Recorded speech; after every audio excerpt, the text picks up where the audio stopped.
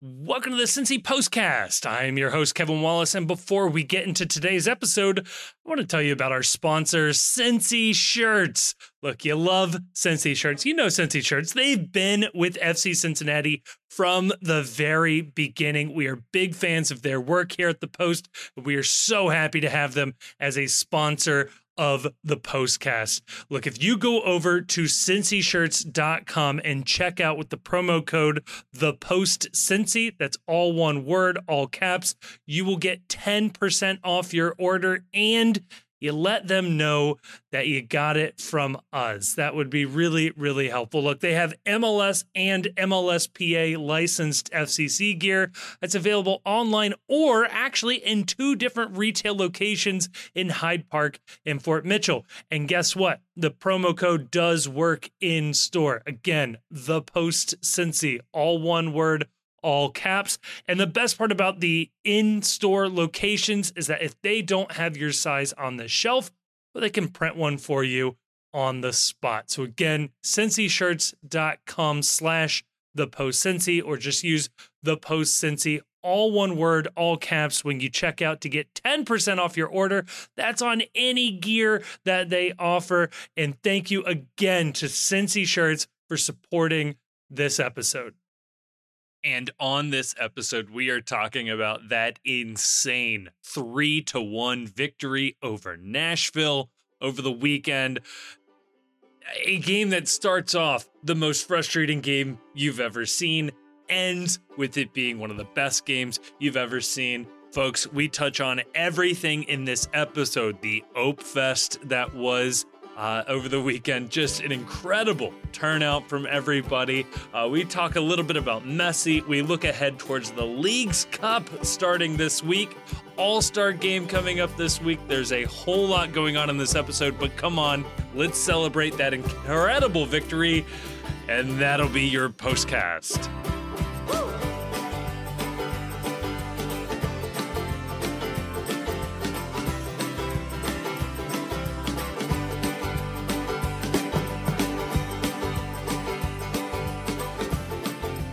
Joining me on this lovely, lovely evening are 3 gentlemen that, like me, are living in the post-Messi era.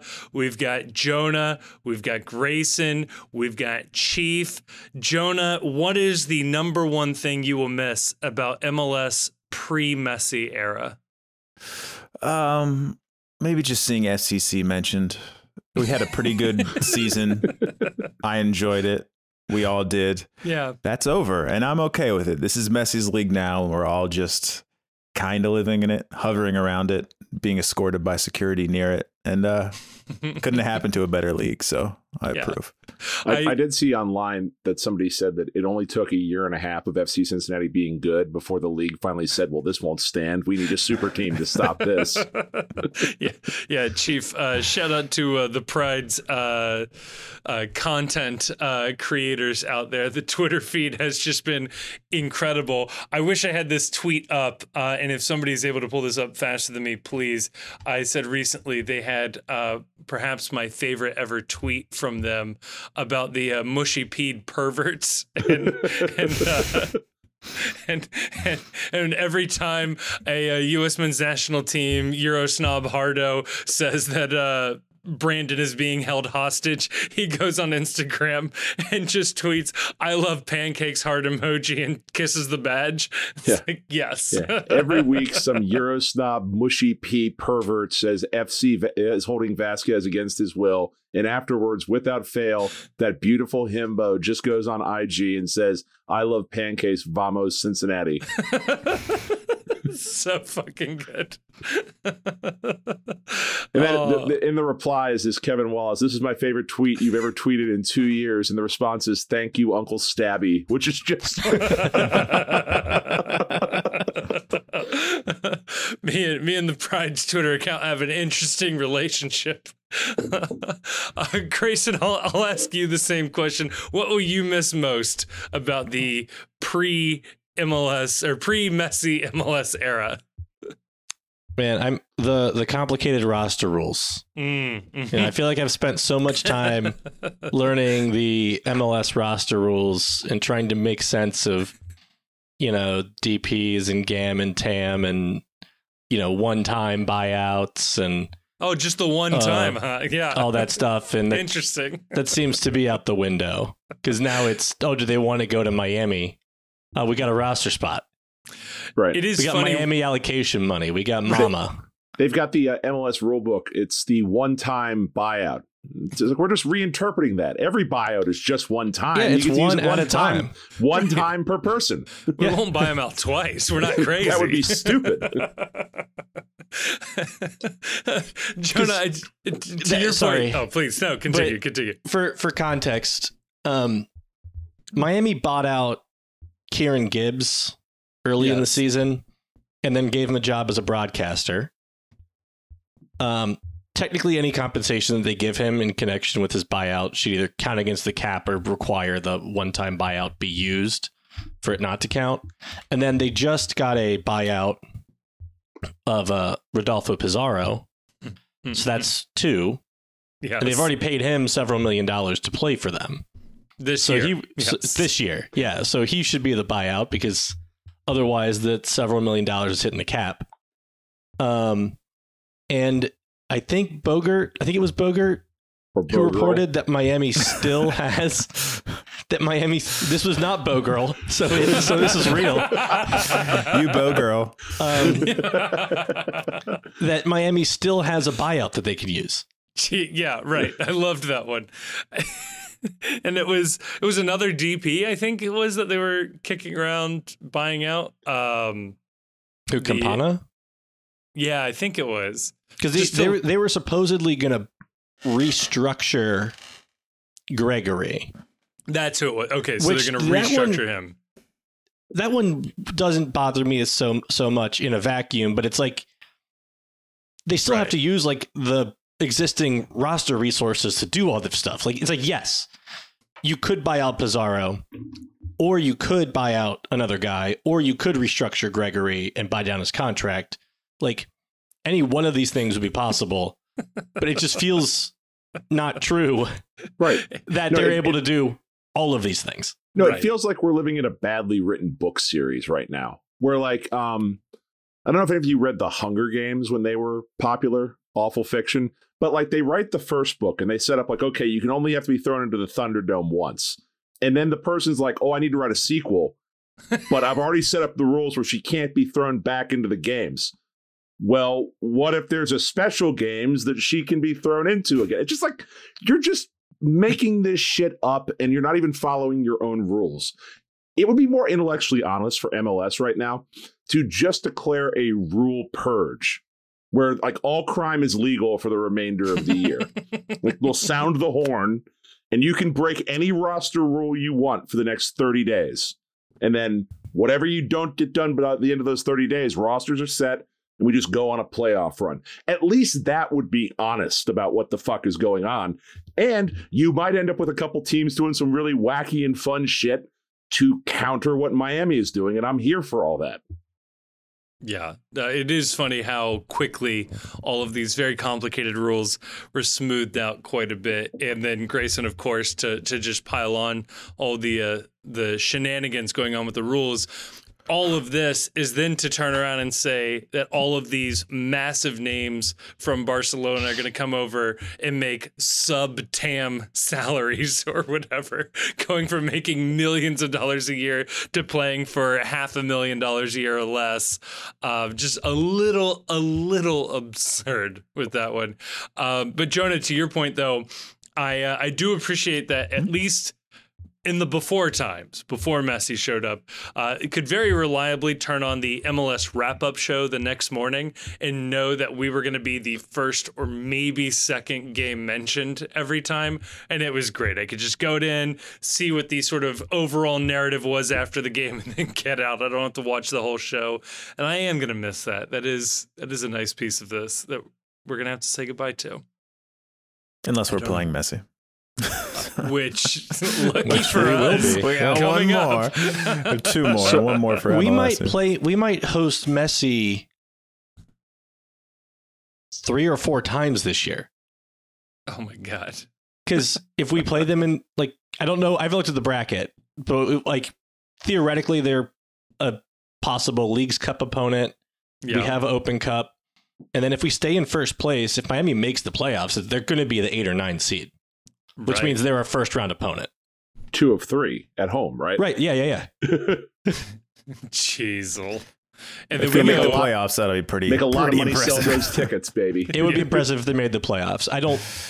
I would not bet on them doing it, but we might be fucked if they make the playoffs. It means they're like fucking on. It means fire. they're incredible. Yeah. they're white hot. They're sitting on 18 points right now. We're sitting at 51. So, what was the playoff line last year? I'm sure you looked it up at some point. I'm literally looking at the standings. Like I could make one click.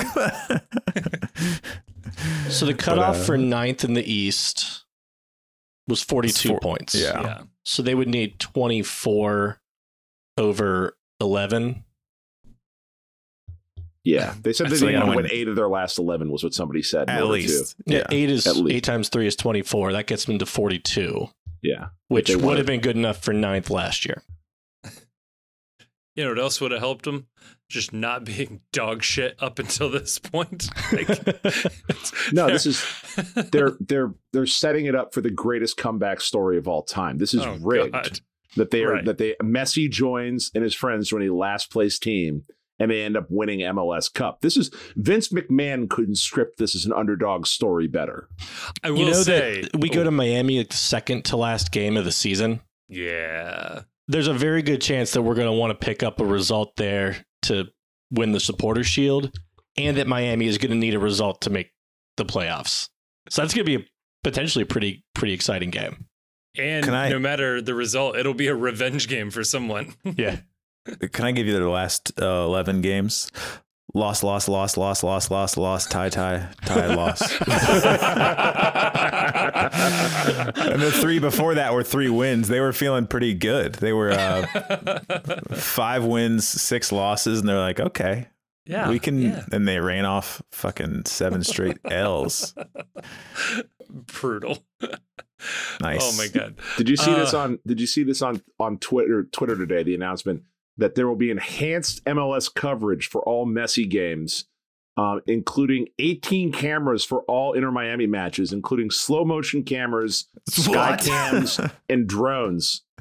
We don't have Naturally slow male enhanced coverage, which for Messi. means that the VAR in those games will be so much better than in any other games. They'll work. Yeah, just They're do in they 4K. get access to the drone footage? That's my question here. the drone lands on spider Messi. cam. Yeah. Will they have a dedicated Messi cam for every game? Absolutely. They absolutely will. Yeah. What was I just watching? What was the most recent thing I was watching and they had a dedicated camera for? Oh, it's Pulisic, I think. Do you think you'll be able to I watch think the it's game one. with just the Messi cam? I would love that, actually. It'd be fun for a game that doesn't bet you involve could, FCC. For like a stretch of a game, certainly, I would be interested in doing that. He is.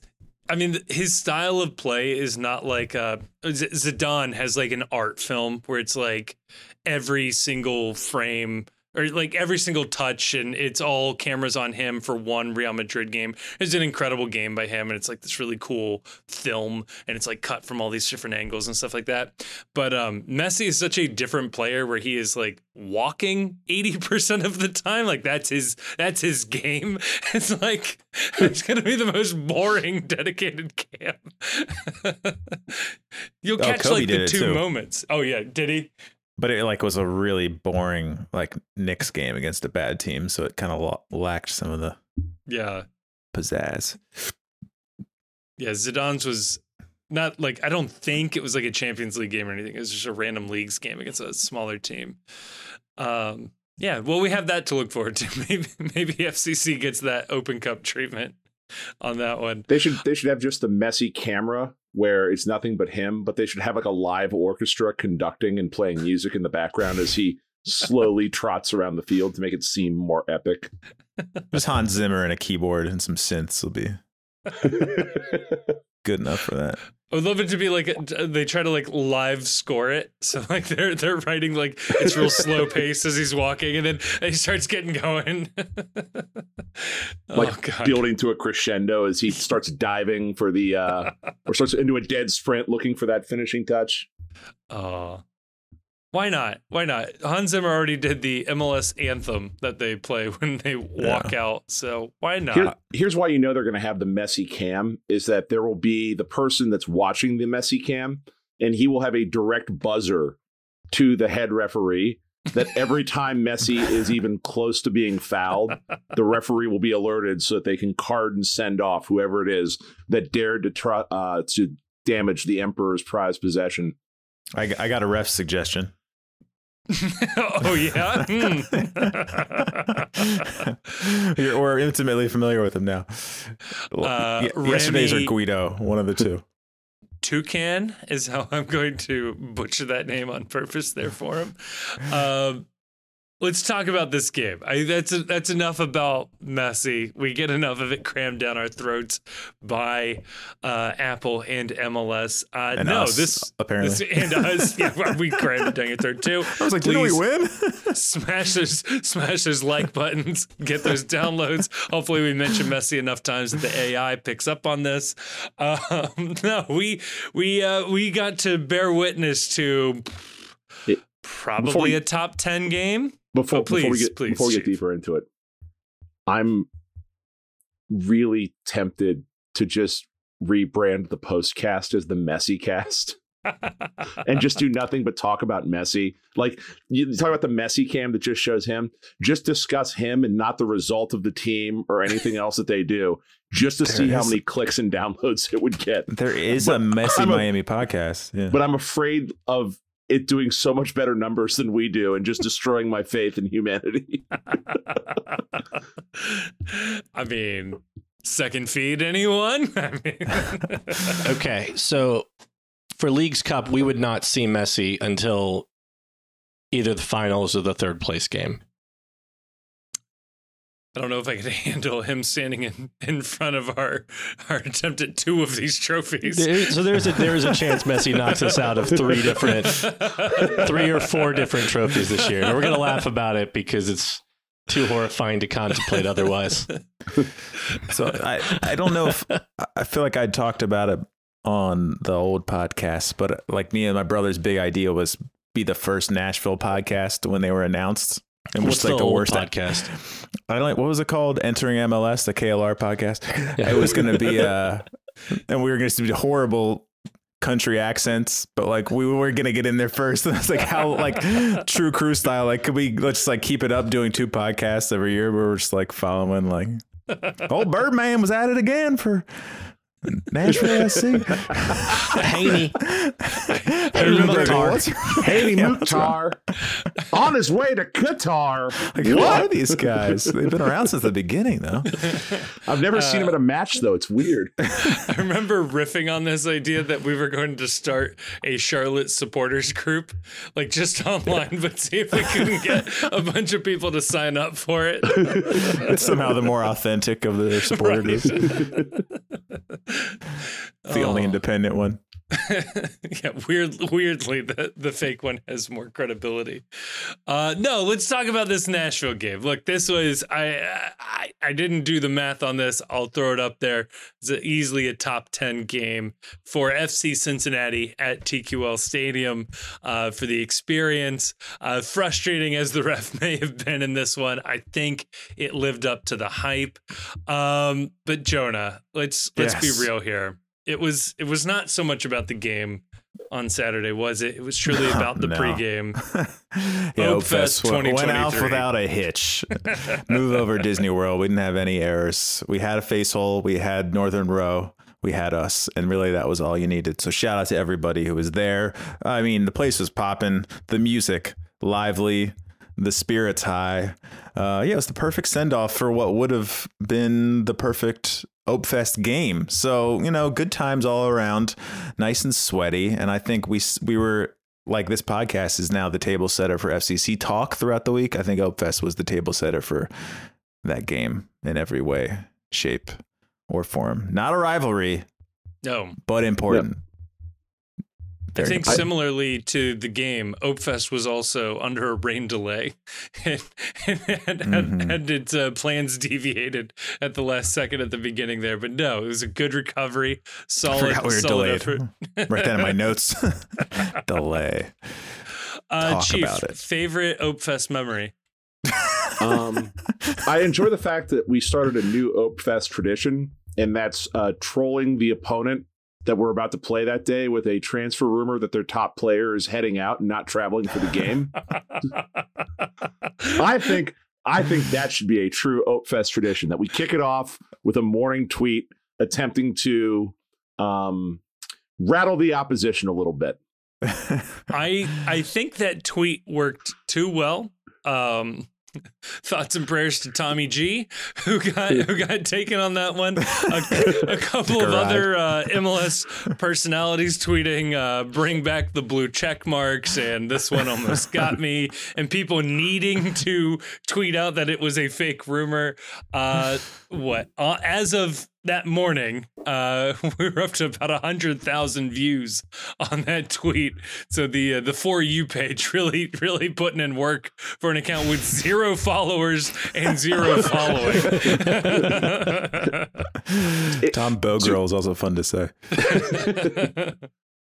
I'm amazed that it did numbers, because I can't figure out why everyone picked up on that, because none of us really put in any effort to put that out there. It wasn't the usual super content league pushing their bullshit. This sort of found its way into the zeitgeist a little organically. Yeah. I particularly loved the what I can only assume were Qatari fans tweeting about it, and there was a lot of Arabic quote tweets about it. So they were picking up on it. I hope they didn't get their hopes up too high, but yeah, that was just fantastic. The good news is, thanks to some of the horrendously racist shit that's been in Aaron Boupendza's mentions lately, I do have an open browser tab with the English to Arabic translator up, so I am always ready to reply to anyone in their native tongue. Good. And then for you, Grayson, I need a quick ranking here. Sky Rosa, the Sky Glizzy, or the Busk Boy? Where are we ranking these things? So I've never had a Busk Boy or a Sky Rosa, but this will be pretty easy because you've had a Sky Glizzy. So number one is the Sky Glizzy, which we should explain for the people what this. Are we going to put this video out at some point? Yes, I'll say yes. It's a hot dog, Cincinnati chili, and whatever, toppings, onions, cheese, mustard, wrapped in a Izzy's potato pancake. Incredible. It was delicious. Shout out Schwei in the Discord for coming up with this idea after, I think it was Jonah's Get a Chip Wheelie, I think, inspired from a couple episodes ago. I don't know that I'm brave enough to do that yet, but after this experience, I also partook with Grayson. Delicious. No notes. Phenomenal. It should be a menu item somewhere. And we were talking about in the pregame at OpeFest, the Izzy's potato pancake, slept on as a Cincinnati food item in general. They should just be for sale at TQL Stadium. You should just be able to buy a potato pancake and put a little mustard on it, put a little hot sauce on it, and eat that instead of like a pretzel or whatever. Yeah. Yeah, you could do it like I'm imagining I'm trying to figure out how you can make it as like the crust of a meat pie, like an English, like classic football dish, the meat pie.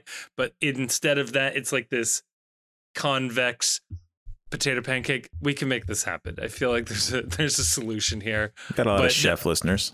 It was so good. I did get a bite in there, and it was so good. I think this one went well. I say we source other Cincinnati staple concoctions. I feel like Cincinnati chili plus carb is always going to be a good option there. But if anybody has other ideas, hit us up. We'll try anything once, I assume.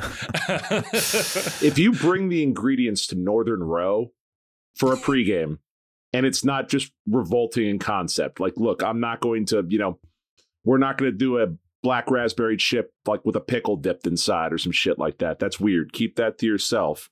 But with a pickle, like like a pickle spear in the middle of it. I don't know, like salt and ice cream kind of works. Careful what you sign yourself up for here. If you hit us up in the Discord and inform us of what your idea is, and because I don't want you just coming up to me with a random food item and just throwing it at me and saying, "Here, eat this, you promised." But if you bring the ingredients to Northern Row, we're gonna make it happen, as long as it's not horrendous what we're doing. Yeah, I think that's very fair. And yeah, OpeFest, great success. Yeah, thanks everybody for coming out. It was very cool to actually meet both the people that listen to this podcast. Yeah, that was actually really nice. And I had a fun game going with the bartender where I would order a drink that she didn't have an ingredient for, so she'd have to go back to the storage every single time because they didn't have like vermouth for whatever reason. You don't need that out at a bar. Don't worry. Yeah. Oh, so you're the reason why the line was forever. I am the reason. Yeah. And my credit card chip doesn't swipe, so my credit card strip doesn't swipe, so she had to type in the number. But just one time to start the tab. And it's not my fault they don't have a tap. Yeah, you need the tap. Come on. Or at least a chip reader. Ever since I put my credit card on my Apple Watch, I do my best to not even take my wallet out of my pocket. And it is just all watch. And it's great. Like every cashier's mind is blown when you do that. It's the exact same technology behind the Apple Pay on your phone. But man, none of them ever see the watch do it. And it's always a good moment with the cashiers. So OpeFest was a success. And what, Jonah, we're bringing it back next year, obviously. Bigger, better. I mean, we could at least do it at this level without any effort. I got the face hole. I might just change his T-shirt to whatever, do a new shirt next year. Might put the year on it. I heard that from a few people. That is a reasonable suggestion. Yeah. Not just the date, which it will only be once, but whatever. Although I did hear many people were complaining, and by many people, I mean my wife, that Opie was not available for photo ops at this event. Your thoughts, Jonah? Well, several people got to put Opie on and took photos as Opie, which some would say is even better. And at some point I was like, I feel like too many people are putting this thing on. And I was like, I don't know where you don't know where I've been. Everybody looked very clean, I will say, but everyone gets head lice. It was a humid day. That's all I get to say. OpeVid from that. I don't know what I'm coming down with. You're about to find out why Opie is so sad, and the reason it's a sexually transmitted disease. I have COVID-19 through 25. This isn't made with ethafoam, is it? No. Because it is. Well, also, public service announcement. If you did not pick up your shirt and you selected shirt pickup, please reach out to Jonah. Get at me. He has your shirt and he doesn't have an address. So I do have an address. I didn't mark off people as they got their shirts, and I don't know half of you. So I just looked up your name at that moment. So it's probably a couple left, but yeah. Yeah. Get with Jonah if you didn't pick up your shirt. And with that, as always, on the march over, desperate for cell service, the lineup drops, and gentlemen, I don't know if you're anything like me. I was excited. This was, as best we could put together, the A team. And it's been a while since we've had the A team, as, again, best we could construct it out there. In goal, Roman Celentano. No surprises there. Yerson Mosquera, Miazga, and Hagelin across the back line. Barrion Arias on the outside, Moreno, Wobodo, Acosta in the middle, Santos and Vasquez up top. It is possible to make a cross-country flight in 2023 from Wednesday to Saturday and play in 2 soccer games in 1 week. It's insane. It's insane that this is possible, but Miazga and Vasquez both did it. And I just thought that was very admirable of them to be able to do that. almost like that should have been the expectation the entire time. You would have thought, like, especially if you like followed the team, you might have thought that reasonably well enough. But yet for some reason, I felt like I was being gaslit into thinking I was the crazy person for thinking, no, of course they should start. Neither one of them racked up huge minutes over the last couple of weeks. This has been a nice break. We were talking about Miazga having played too many minutes. He got a hell of a break as a result of all this. Of course he should be fit and ready to go. It'd be one thing if they had gone like 3 games in the last 7 days of, 120 minutes, all in like Houston and Orlando. And you'd be like, all right, these guys are probably exhausted. Let's give them a night off. That was not the case with these two. And yeah, it was nice to see this team out there. I mean, obviously, yellow card accumulations are going to go ahead and start hitting us immediately now. But yeah, really, on paper, the only sub you would have liked to have seen was Boupendza and for Santos, but otherwise, this was as good as it gets. And rain delay. Where were you? I know Chief was thinking about the Hillsborough documentary the entire time. That's actually a good point. Let's go there. Let's go there. Concourse. Why does the team hate the Bailey now? As I sit in my seat and I see them in their pig pens, like waiting to come out. Yeah, is that a metal bleacher thing? But if it's not safe for them, I don't want to be out either. So was it safe or not? Safe is a relative term here because there's 7.8 billion people on the planet and less than 2,000 get struck by lightning every year. Like you're at greater risk in the stadium slipping and falling on the stairs than you are from being struck by lightning at any point. And the idea, like, there was no plan at all. They evacuated the Bailey. They shove everyone into a concourse that's meant for, a tenth, a third of whatever, the population of the Bailey is. 3,000 strong? Yeah, that hallway ain't holding 3,000 people. And in the meantime, it's sunny out. Everyone's chanting, "Let us in." And then when they finally reopen the Bailey, it's a free-for-all for everyone to get back in and try and crush their way to better seats than they had when they left. Like, we got there early for this game. I was with a couple of friends, and we had decent spots in the Bailey, like, lower level, came in, with the march. When the free-for-all happens and everybody's let back in, there's no room, and we end up second row from the top. Like, they need to do better on that. And just watching this from the eye of someone who may or may not have studied about negligence and risk management, that's a disaster waiting to happen. And if they ever had to like quickly evacuate. Negligence, you sell like women's undergarments? Whatever pays the bills, Grayson. Okay. We don't shame on this podcast. It does need to be addressed. I don't know what the solution is, but I would like to offer this up. And if the club has a very good reason why this doesn't work, so be it. But underneath the Bailey, directly in front of the Workhorse gate, that area is empty. Like, there might be a couple of pieces of equipment here or there, but there is as much square footage under the Bailey as there is on the concourse. Maybe next time, release the lower half of the Bailey under the Bailey and the top half of the Bailey onto the concourse, or something along those lines, because you need to be able to split them out. I saw pictures from that. It looked like an absolute human catastrophe waiting to happen. I saw people tweeting like at the club, like, "We can't breathe" and stuff. And I don't know how much of that was sarcastic or how much of it was like genuine concern. I had a pregnant friend in that crowd, and she was genuinely concerned that if something happened, there would be no way for anybody to get to her. Like, it was a real problem, and somebody at the club needs to reassess how they are doing that next time. But the other problem too is this, and I don't want to this is not our brand being serious, but the other problem too is that you're moving out a general admission section.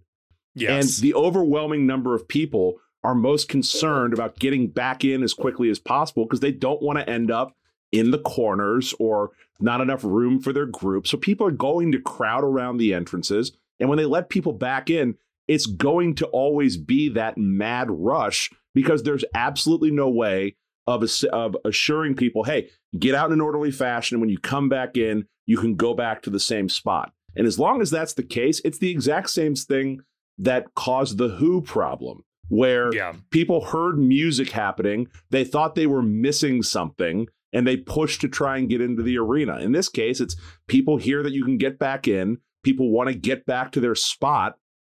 And it was just a crush and a mad rush to get back in. It's just not a good situation at all. Yeah.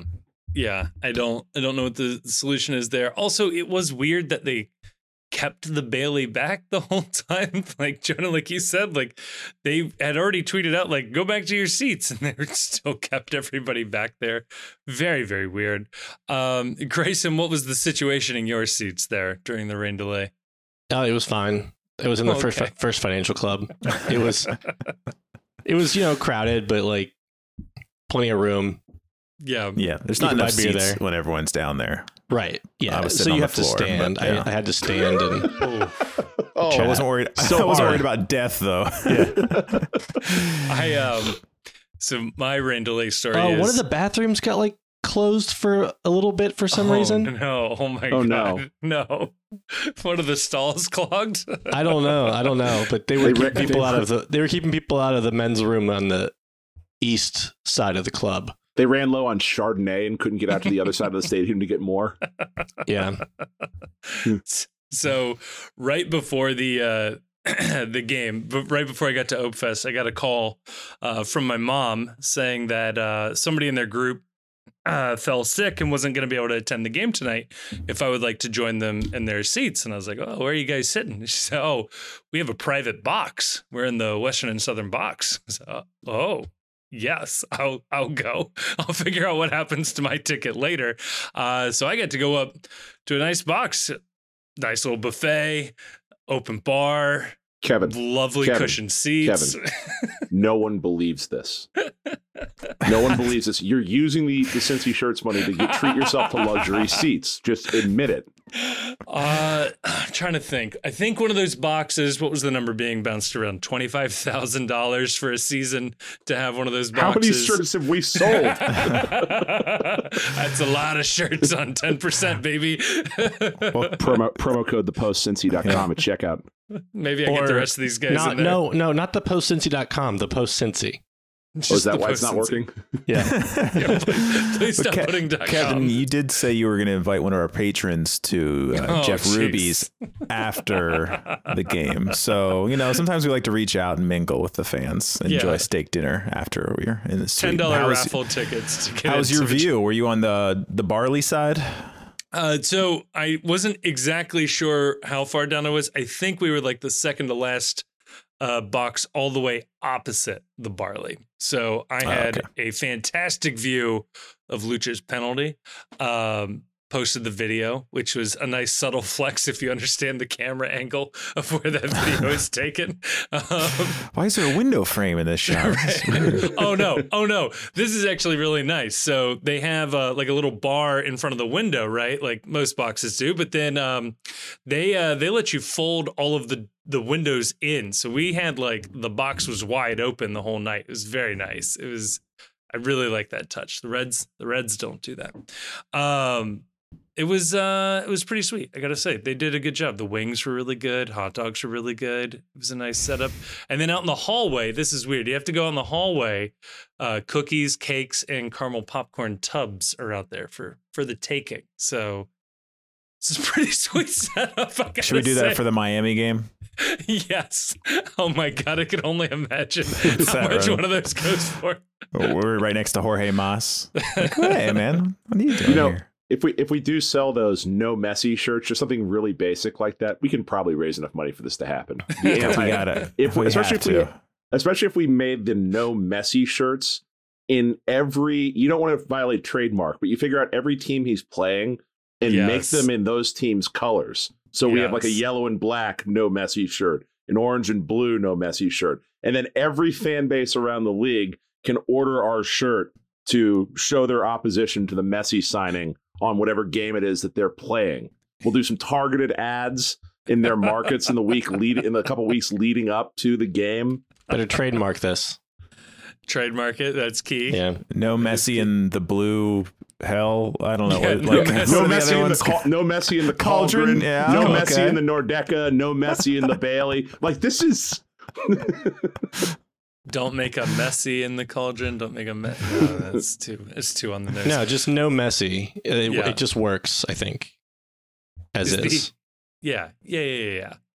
I want to put like a fake MLS logo in it somewhere, though. My friend's kid did have like a pretty formative experience, like accidentally waiting out the rain delay, because to placate him, she bought him his first ever blue icy, and so he was really excited at the amount of sugar that he was having. And then they had UFC on TV. Oh man! And he's never seen like fighting before, and he's just like he was just transfixed by the UFC, and his mom's just like, she's like, fighting is still not okay. It's just these guys get to do it, special, and girls. Yeah, and girl. You're just speed running being a second grader. It's straight sugar water blue icy. Watching grown men fight. Yeah, sure. Holly Holmes too old. That's why she got submitted. Okay. Yeah. Little Derek. There was actually in the seats, I think I've said before, I sit near like Katie Solomon. She doesn't know me, but I know you. And but there's like 5 kids. She knows your alter ego real well. Exactly. It's like 5 kids under 7. And I said it on Discord before, but the person behind me, worst person I've ever sat by at a sporting event in my life. Oh yeah. And please, so please expand on this. Well, I texted my brother. I said, you would have gotten kicked out. That's all I could say. And like, I was almost starting to root for Nashville. There's 20 minutes before the game, you know, because everyone wanted to, as soon as we could go outside, everyone's like, let's go outside. And then it's like 45 minutes till the game time. A half hour to go. There's like 2 Nashville fans in front of me. He's already going, fuck Nashville. Fuck Nashville. He must have said it 1,000 times that night. And he was just like belligerent. I think he said, and the guy next to him is Northside, not like the neighborhood, Northside Brewing, Northside Brewery, Northside Distillery. There's a North. No, it was Northside Distillery. All right. Well, boycott that place because they fucking have one of the guys works there, like, you know, has a real job there. And then the guy who is belligerent, they both work there. And I believe snuck in some of their product, which is part of the problem. But it was just a fucking nightmare. And I'm like, this is the craziest game of the year. And I can't stop thinking about how much I want to fucking deck this guy in the face. I'm there with my son, by the way. And like I said, I'm not like a prude. Like, I'm an asshole fan too. So like, if I'm going crazy, so eventually he's talking about, yeah, she made me a fucking grinder profile. You thought it was fucking funny. Fuck you, Nashville. And like everything he says. And like, people are like, his friends are like egging him on almost. And then he's like, yeah, I saw they got the LQG TBX flag here, so we're cool. And finally, I just like turn around. He's directly behind me, 1 seat over. I turn around and just stare at him. We make eye contact. This guy's like 6'4", and he just like looks right. He's like, hey, like to me. I said, you all right? Huh? And like, he looks over and like sees my kid, and he's like, oh. Yeah. Oh, sorry. And then the guy, his friend's like, oh yeah, you can be a little much. I was like, couldn't tell, man. And then like I turned around. And so like it lasted probably 30 seconds of him yelling, but not saying just fuck every other word. And like no one's yelling like him. And then it just happened the rest of the game. And then like I asked my son, I was like, hey, you want to go somewhere else? Let's go sit somewhere else. He's like, no, I'm fine here. I was like, come on. But like, yeah, it fucking ruined the game. And so hopefully that guy never comes back. But like, I was like, where's the jerk line? Because I'm ready to fucking narc on this guy. Just out of control. He's like, you're a pussy. The pink ref pussy. Fuck you. Fuck you, that. Like, it just didn't stop. Full voice. And I was like, get me the fuck out of here. What is it, Chief? I cannot wait until this person reaches out to say I didn't get a chance to pick my Ope shirt up at OpeFest. Can you please mail it to me? To be like I said before, where I just shipped Ad Rock from y'all his shirt because he did pick up. I was like, nope. I'm just gonna mail it to you. We'll I don't need any that interactions. No, it was nothing personal. We just don't want to see you in real life. But no, with my adrenaline, I could have fucking beat the shit out of this fucking drunk idiot. But great game though. My son after the game, he's like, I don't know how to describe that game. Crazy. chaotic? I was like, yes, son. Yes, it was all those things. Jonah was like, I don't know how to describe it either, but we're going to do that for an hour and a half on a podcast tomorrow night. I told him, I was like, this is what happens when you drink too much alcohol. I was like, you turn into this guy. So you don't want to drink too much. You're going to end up like this guy. But the game did start, though, Kevin, at some point. It did. We 44 minutes in. Eventually got going. I will say by the end of the night, I had kind of forgotten that we had a delay. That was I don't know how ridiculous this game was, is that the rain delay is way down the list of just insane things that happened on the evening. And I mean, the first seconds of the game, well, two things happen. One is FC Cincinnati, long ball over the top. We're already on the front foot, and Vasquez heads it off to Lucha, who fires a shot, just goes right over the goal. But also on the broadcast, Max Barretos on the broadcast just randomly out of nowhere drops we're live from, of all places, Cincinnati, Ohio. The unlikeliest of places. The unlikeliest of places. Like, whoa, dude. First off, we've been in the league for a little bit now. Like, what the fuck was that? I did see a headline about that in the New Yorker magazine. Who would have imagined these noble savages capable of such beauty? MLS announcers shocked to learn that Midwest exists. Yeah.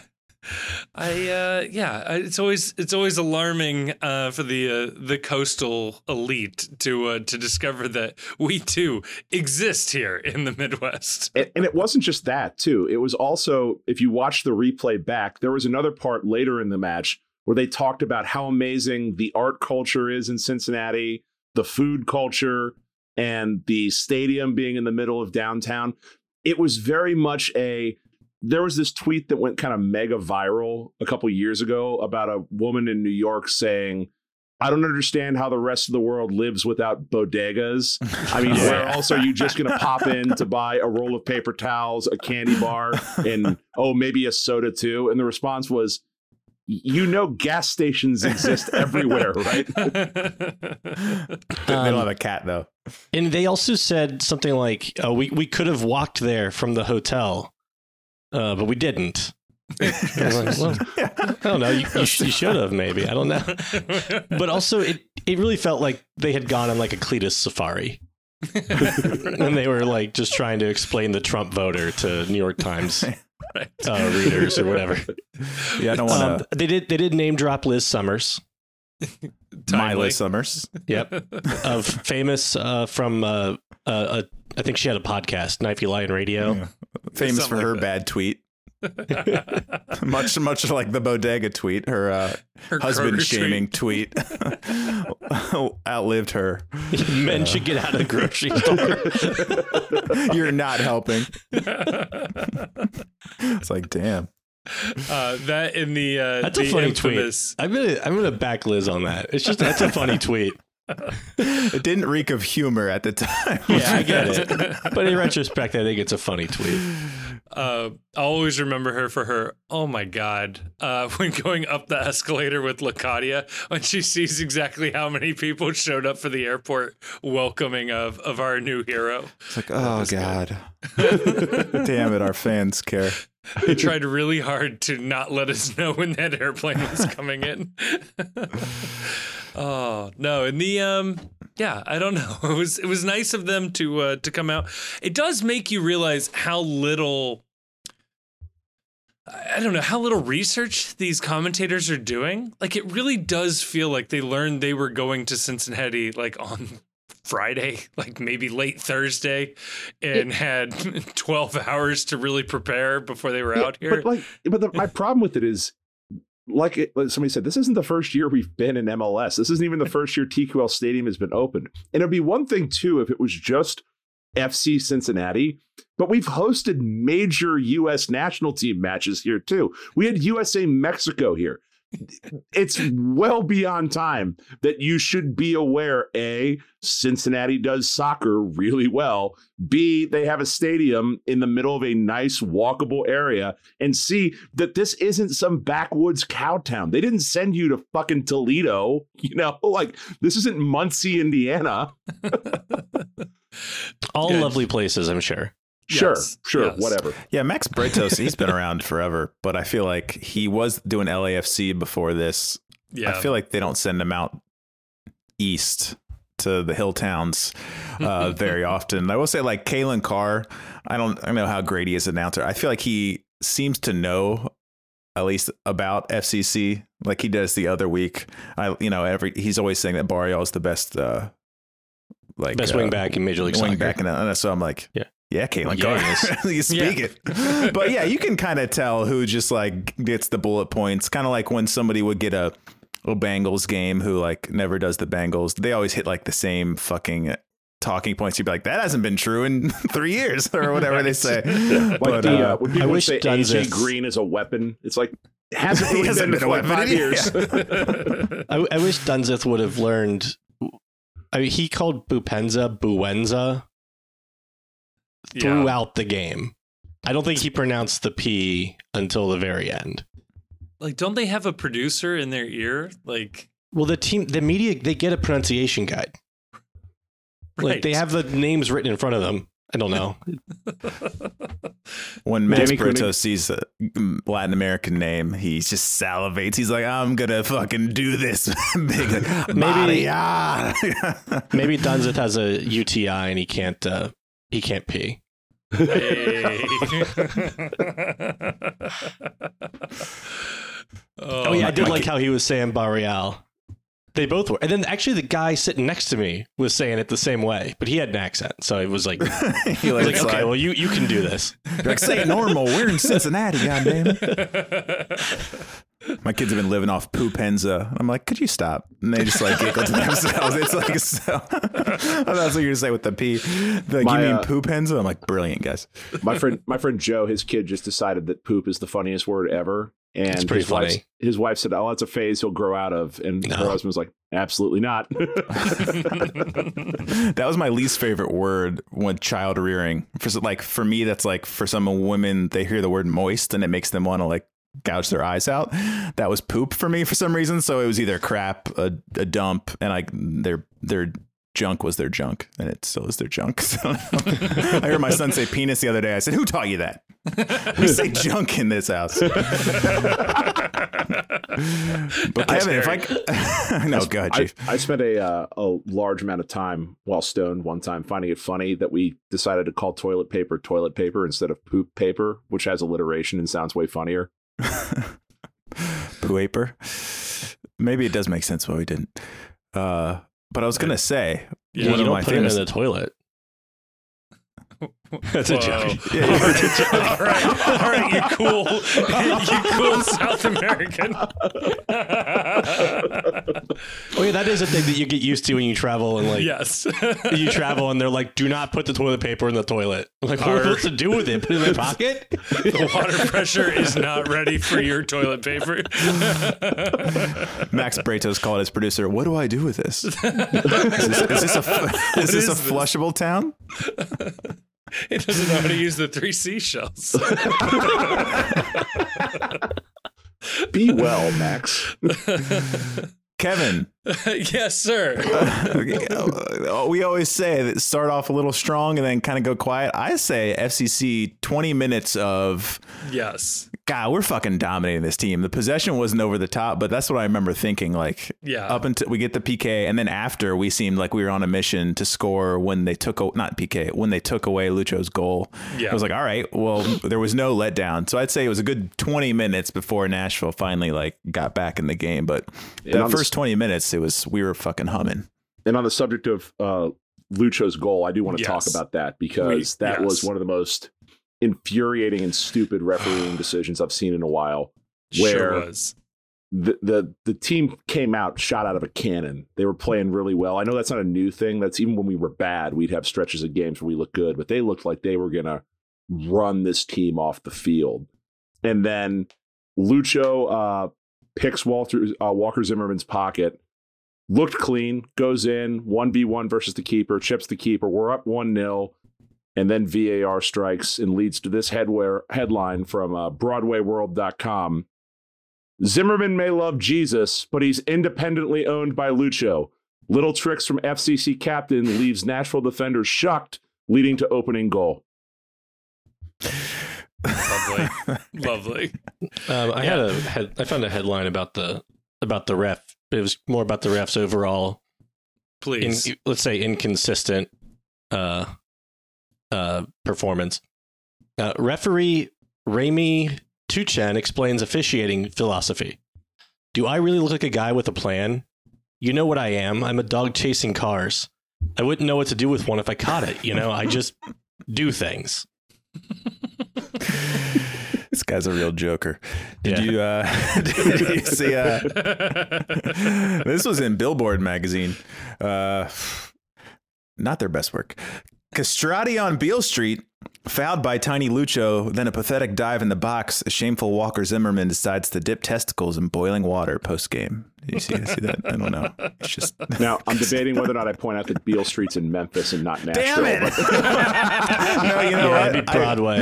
Right? I did it wrong on purpose in my Nashville post article. Right. And people kept pointing out that's not even in Nashville. Like no, and the Sun Sphere from Knoxville.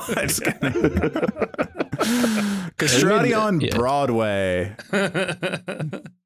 He's a bitch, is what I'm saying, guys. Yeah, he was very, I felt, unchristian this game. You'd certainly need to talk to his mom about this game. Some of his antics, and then that just really egregious dive later, and you can see him saying, "That's a foul." Yeah, that's a foul. Like, dude, thou shalt not bear false witness, man. Yeah. And there's cameras. Like maybe he's got the Ray Gaddis pass. He's like, God tells me when I'm on the field. This is like a Christian on Survivor. Like I'm allowed to lie when I'm on Survivor. When I'm playing for $1 million, is very much allowed. Yeah, the Lucha goal being taken back fairly. I don't know. Like, it's very weird. It's fair to say, like, if you think it was a foul, so be it. But, like, the ref was right there and got a good look at it and was fine with it. I mean, obviously, I'm very biased. I'd argue incidental contact. Like, it's very hard to do that move without in some way, shape, or form touching the player that you are stealing the ball off of. And Zimmerman is a big enough guy that, like, that shouldn't have knocked him down. Like, I do feel like it was a strategic fall on some level there. But for the ref to go back and take his decision back that he made, he watched that entire sequence happen. I don't know. To me, defeats the purpose of VAR. Well, no, it's your point. It's to your point about VAR ruining games. Mm-hmm. Is that what VAR causes in this? Is that if Lucho doesn't score there, that isn't a foul, right? But because he scored, it becomes a foul because they go back and they look at it again. And they take another look and they were like, okay, well, it led to a goal. And because it led to a goal, it takes on greater significance. But if it wouldn't have been a foul, if he steals the ball and they pass around and they back pass and they go around and they turn the ball over and then they eventually leads to another goal, then it shouldn't be a foul just because it leads to a goal immediately. It can't be both things. It can't be both not a foul and a foul. And VAR makes that inconsistency exist. And you hear guys a lot of times when they talk about penalties, they'll say like, oh, that's not enough in that for me to award a penalty, right? Which implies that there is some space between a foul in the middle of the field and a foul that you're going to give a penalty for. And that was like more or less why we didn't get a penalty against New England. Yeah. Was the ref, for whatever reason, what we found out later wrongly, and knew at the time, but Pro admitted that he was wrong not to award the penalty there. But I feel like for something like this, that should also be held up to the kind of penalty standard where it's like, this is contact that happens throughout the game. This and stuff that's worse than it doesn't get called throughout the game. Yeah. And we're going to take a goal back from something that that was, fairly incidental, light contact by a little guy on a really big guy who should have just been able to stay on his feet and make a play. Right. Like, if that exact same play happens one line of confrontation up, like if it was Obi doing that to one of their midfielders, it's never even thought of. How many times are these guys clashing into each other? I mean, compare that similarly to Arias being taken out with no ball being nearby as a guy goes right past the ball and clobbers him midair and damn near tries a off the top rope WWE move to knock him out. That doesn't get a call, but Lucho tapping his ankle ever so slightly, it's just ridiculous. I do appreciate, though, with this referee that at the end of the game, both fan bases can feel like the referee was absolutely against them. And that takes a lot for a referee to make both fan bases truly, genuinely feel like they were being completely screwed over. Because through this first half, man, I mean, rigged game was on the table for me. Like, I posted it from the post account. Like, mentally, if you were to try to draw up, if the referee was trying to rig this game in favor of Nashville, would he have made any different decisions? And the answer was no for me. Like, that looked exactly like that. Ugh. But Ref show shirt. What I'm buying? Ref show shirt. I get Yes. I get more excited about ref show every time now. If you come to the game expecting or wishing for a ref show, maybe it'd be more enjoyable. And so, like, when you don't get one, you're like, there's no ref show. But I will say, the thing about the Zimmerman one is he fucked up. Yes. Like, it wasn't just like he was in perfect position and Lucho's behind him and clips him. If Lucho doesn't make any contact with, Zimmerman's in a bad spot. Yeah. And maybe he gets it back to the keeper, but it wasn't like he was all in the right and was shielding the ball and Lucho just clips him. No, he caught. This is what we do. This is what Lucho is the king of now that Brenner's gone.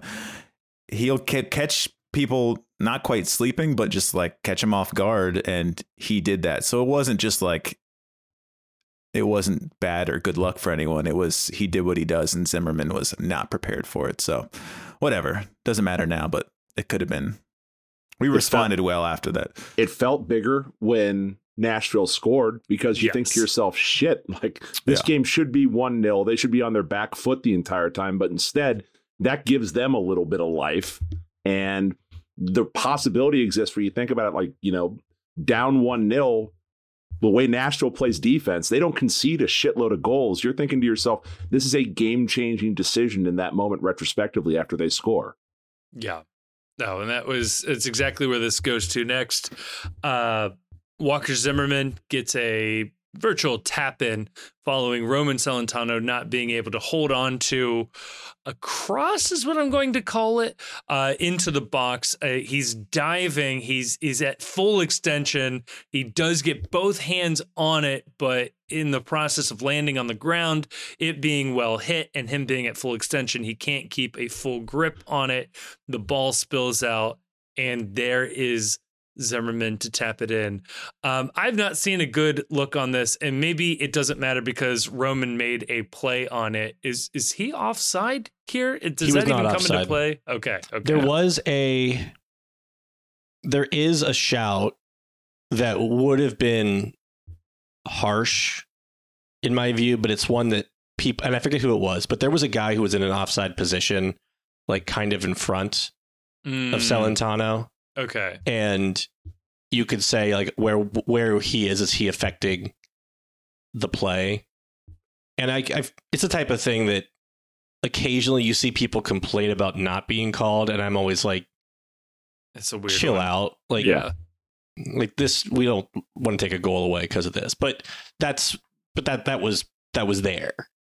I think it may have been Pico. Okay. There was a headline I found about this, and this is mostly for our Northeast Ohio listeners, all one of them. This was in the Cleveland Plain Dealer. Roman Burger, Celentano makes a meal of attempted save, ending his status as Mr. Hero. Wow. Damn. I don't think you have to worry about Borussia Mönchengladbach poaching Roman anytime soon.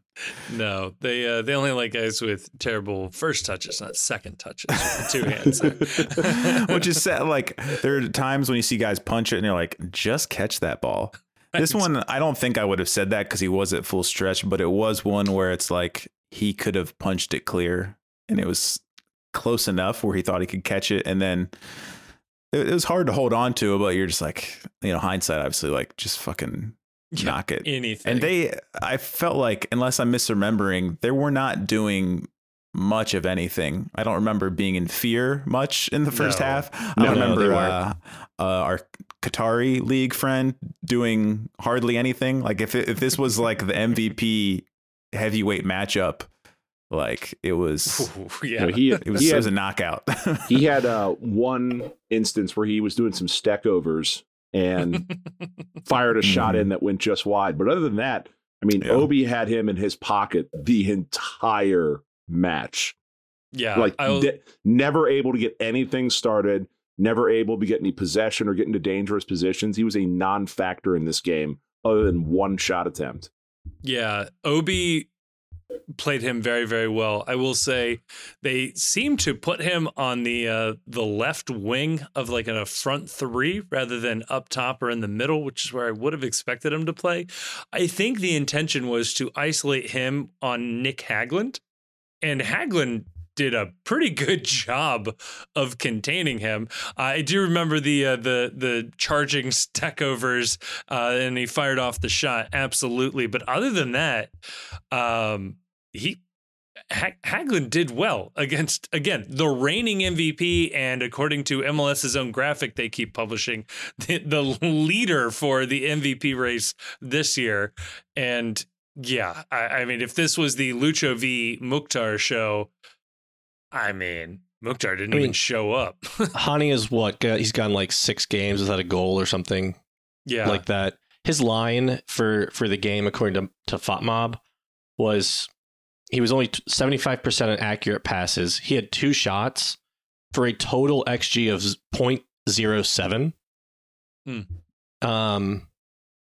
So they were both, he was 2 out of 6 on successful dribbles, 4 out of 14 on ground duels won, 1 out of 4 on aerial duels won, and 0 out of 2 on accurate long balls. So like he wasn't which backs up the eye test too, that Lucho just played. Lucho was everywhere on this field. I was at the game with someone who's not a huge fan, who just said number 10 is everywhere in this game. Like, he was tracking back to play defense. You could tell it, to my eye, that, and you'll never know this one way or the other, but I think Lucho knows he's in an MVP race a little bit. And I think that he looked like he was taking this a little more personally in terms of, because he's always dangerous offensively, but he was really putting in a shift everywhere on the field. Like, he was taking this as a personal matchup between him and his top competitor for the MVP award. He had twice as many passes attempted as Hani did. Jesus. Like, it's just, he was so much more involved. You got to wonder if Hani is really, itching for that transfer and it's distracting him. I want to point out Tom Bogert did not expressly refute Tom Bogert. He merely said, I did not report that. That is true. No one has outright said that Hani Mukhtar is not being sold to the Qatari Stars Have League. you guys seen the Pelican brief? Maybe Chief stumbled on the real transfer and how the fuck did this guy know he was going to this team? And how are these Supreme Court justices being murdered? Mukhtar had 2 shots all game, and they both came within the first half hour. So he was a non-factor after the first goal. Pretty incredible. I can't find MVP betting, MLS MVP betting anywhere. I feel like it has to exist somewhere.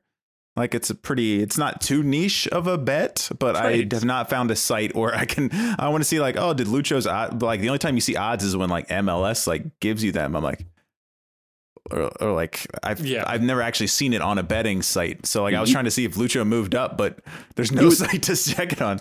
You would think that one of these sports books would start to offer it just so that they can take money from people who are betting on Messi. Oh yeah. Yeah, for sure. Just free money for the house. Oh, I don't know though. Would MLS give it to him? Oh if, God, that just my heart. Miami just makes the He's playoffs. There's no if way he he gives averaged to him this year. If he averaged a hat trick a game for the games he was here, yes, they would give it to him. But I even Messi, I don't think he'll be doing that. But our first take segment? Do we think Lucho is the MVP front runner now? I feel if like we if win he's the anywhere Shield, I think he gets it. Yeah, That's where I am. I think he's going to get it. And I think the reason he's going to get it is going to bother a lot of people outside Cincinnati. And that's that he scores a shitload of PK goals. We've gotten very good recently at drawing penalties. We drew another one in this game at the end of the first half. And if he keeps burying penalties, he's going to rocket up. He's going to keep rocketing up the scoring charts. Yeah.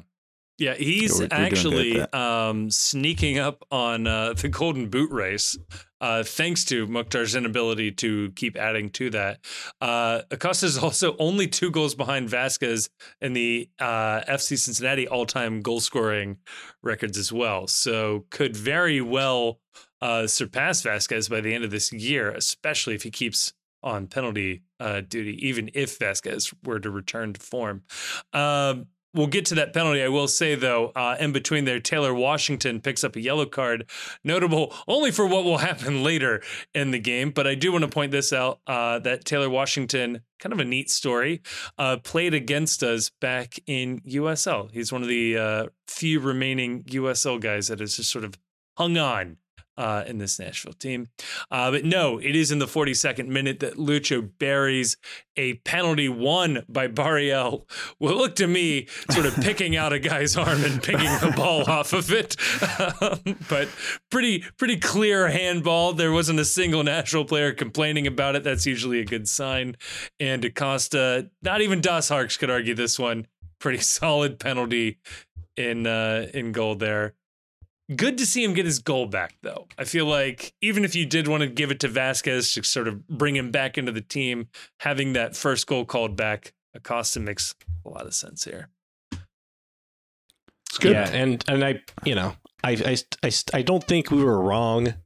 I'm going to feel like one of those people that said Lucho hurts us more than he helps us, but I don't think we were wrong with some of our penalty criticism early in the season. They were terrible at the beginning. Absolutely. But he's made a number in a row, and I feel like he's gotten his percentage to a pretty good level.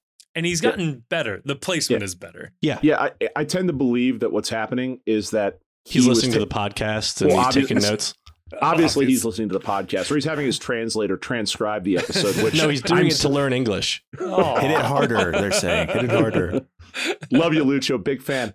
No, it's one of those things where I think he was genuinely confused that he was taking penalties at first as well. And he's like, well, I guess if they're going to keep telling me I take these, I should probably practice them or something. So by the end of the year, his free kicks are going to be... He's like, they're going to be spectacular. Did you guys see this headline in Christian Science Monitor? Jewish baby karma. Barrial removes 4 arm skin from Moyle. Did you guys see that? Come on, Grace. You knew that was coming. Also, there was this one. I shouldn't even do this one. This is from Fangoria. Horror show penalty. An emotional Joe Willis removes gloves to reveal fingerless hands.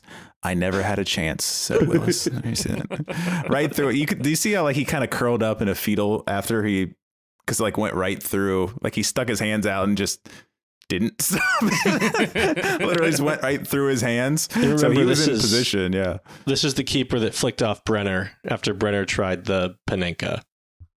Yeah, feels good to get. Also Lucho's fault, we are assuming. It's also Lucho's fault. Yeah, because we know he told him to do it. Who's Brenner? Never heard of him. Yul Brenner. He was in The King and I. King and I, yeah, classic film. Problematic, but classic. Oh my gosh! You should understand things in the context of their time. Do you see Brenner in his Udinese jersey practicing? Yeah, I don't know what that got on my For You tab. It's not for me. Pat had a classic Pat tweet. He doesn't do the classic, Pat had a style before, and it was straight back to says, you all know I have some takes and some hills I fight on. Some of you have fought me on them. Putting all that aside, it's weird seeing Brenner in another shirt. I don't know what the fuck he's talking about. Yes, I do know. What are we talking about? But I just loved it because it was so pat. It's like a one player who you just test forever associate with FC Cincinnati. It's got to be Yul Brenner. the man that was angling to leave before he came here. Yes. That is a good question, though. Who will be weird to see in another jersey? Is it Barreal? Haglund? I don't know that we'll see Haglund in another jersey. Yeah, Haglund's going here to the front office. Yeah, the jersey will be a suit, was what it'll be, or a polo with the team logo on it. I mean, Barreal and Vasquez. Yeah, I think Vasquez would be the weird one for me. Barreal has always been thought of as, we're signing this guy as a stepping stone.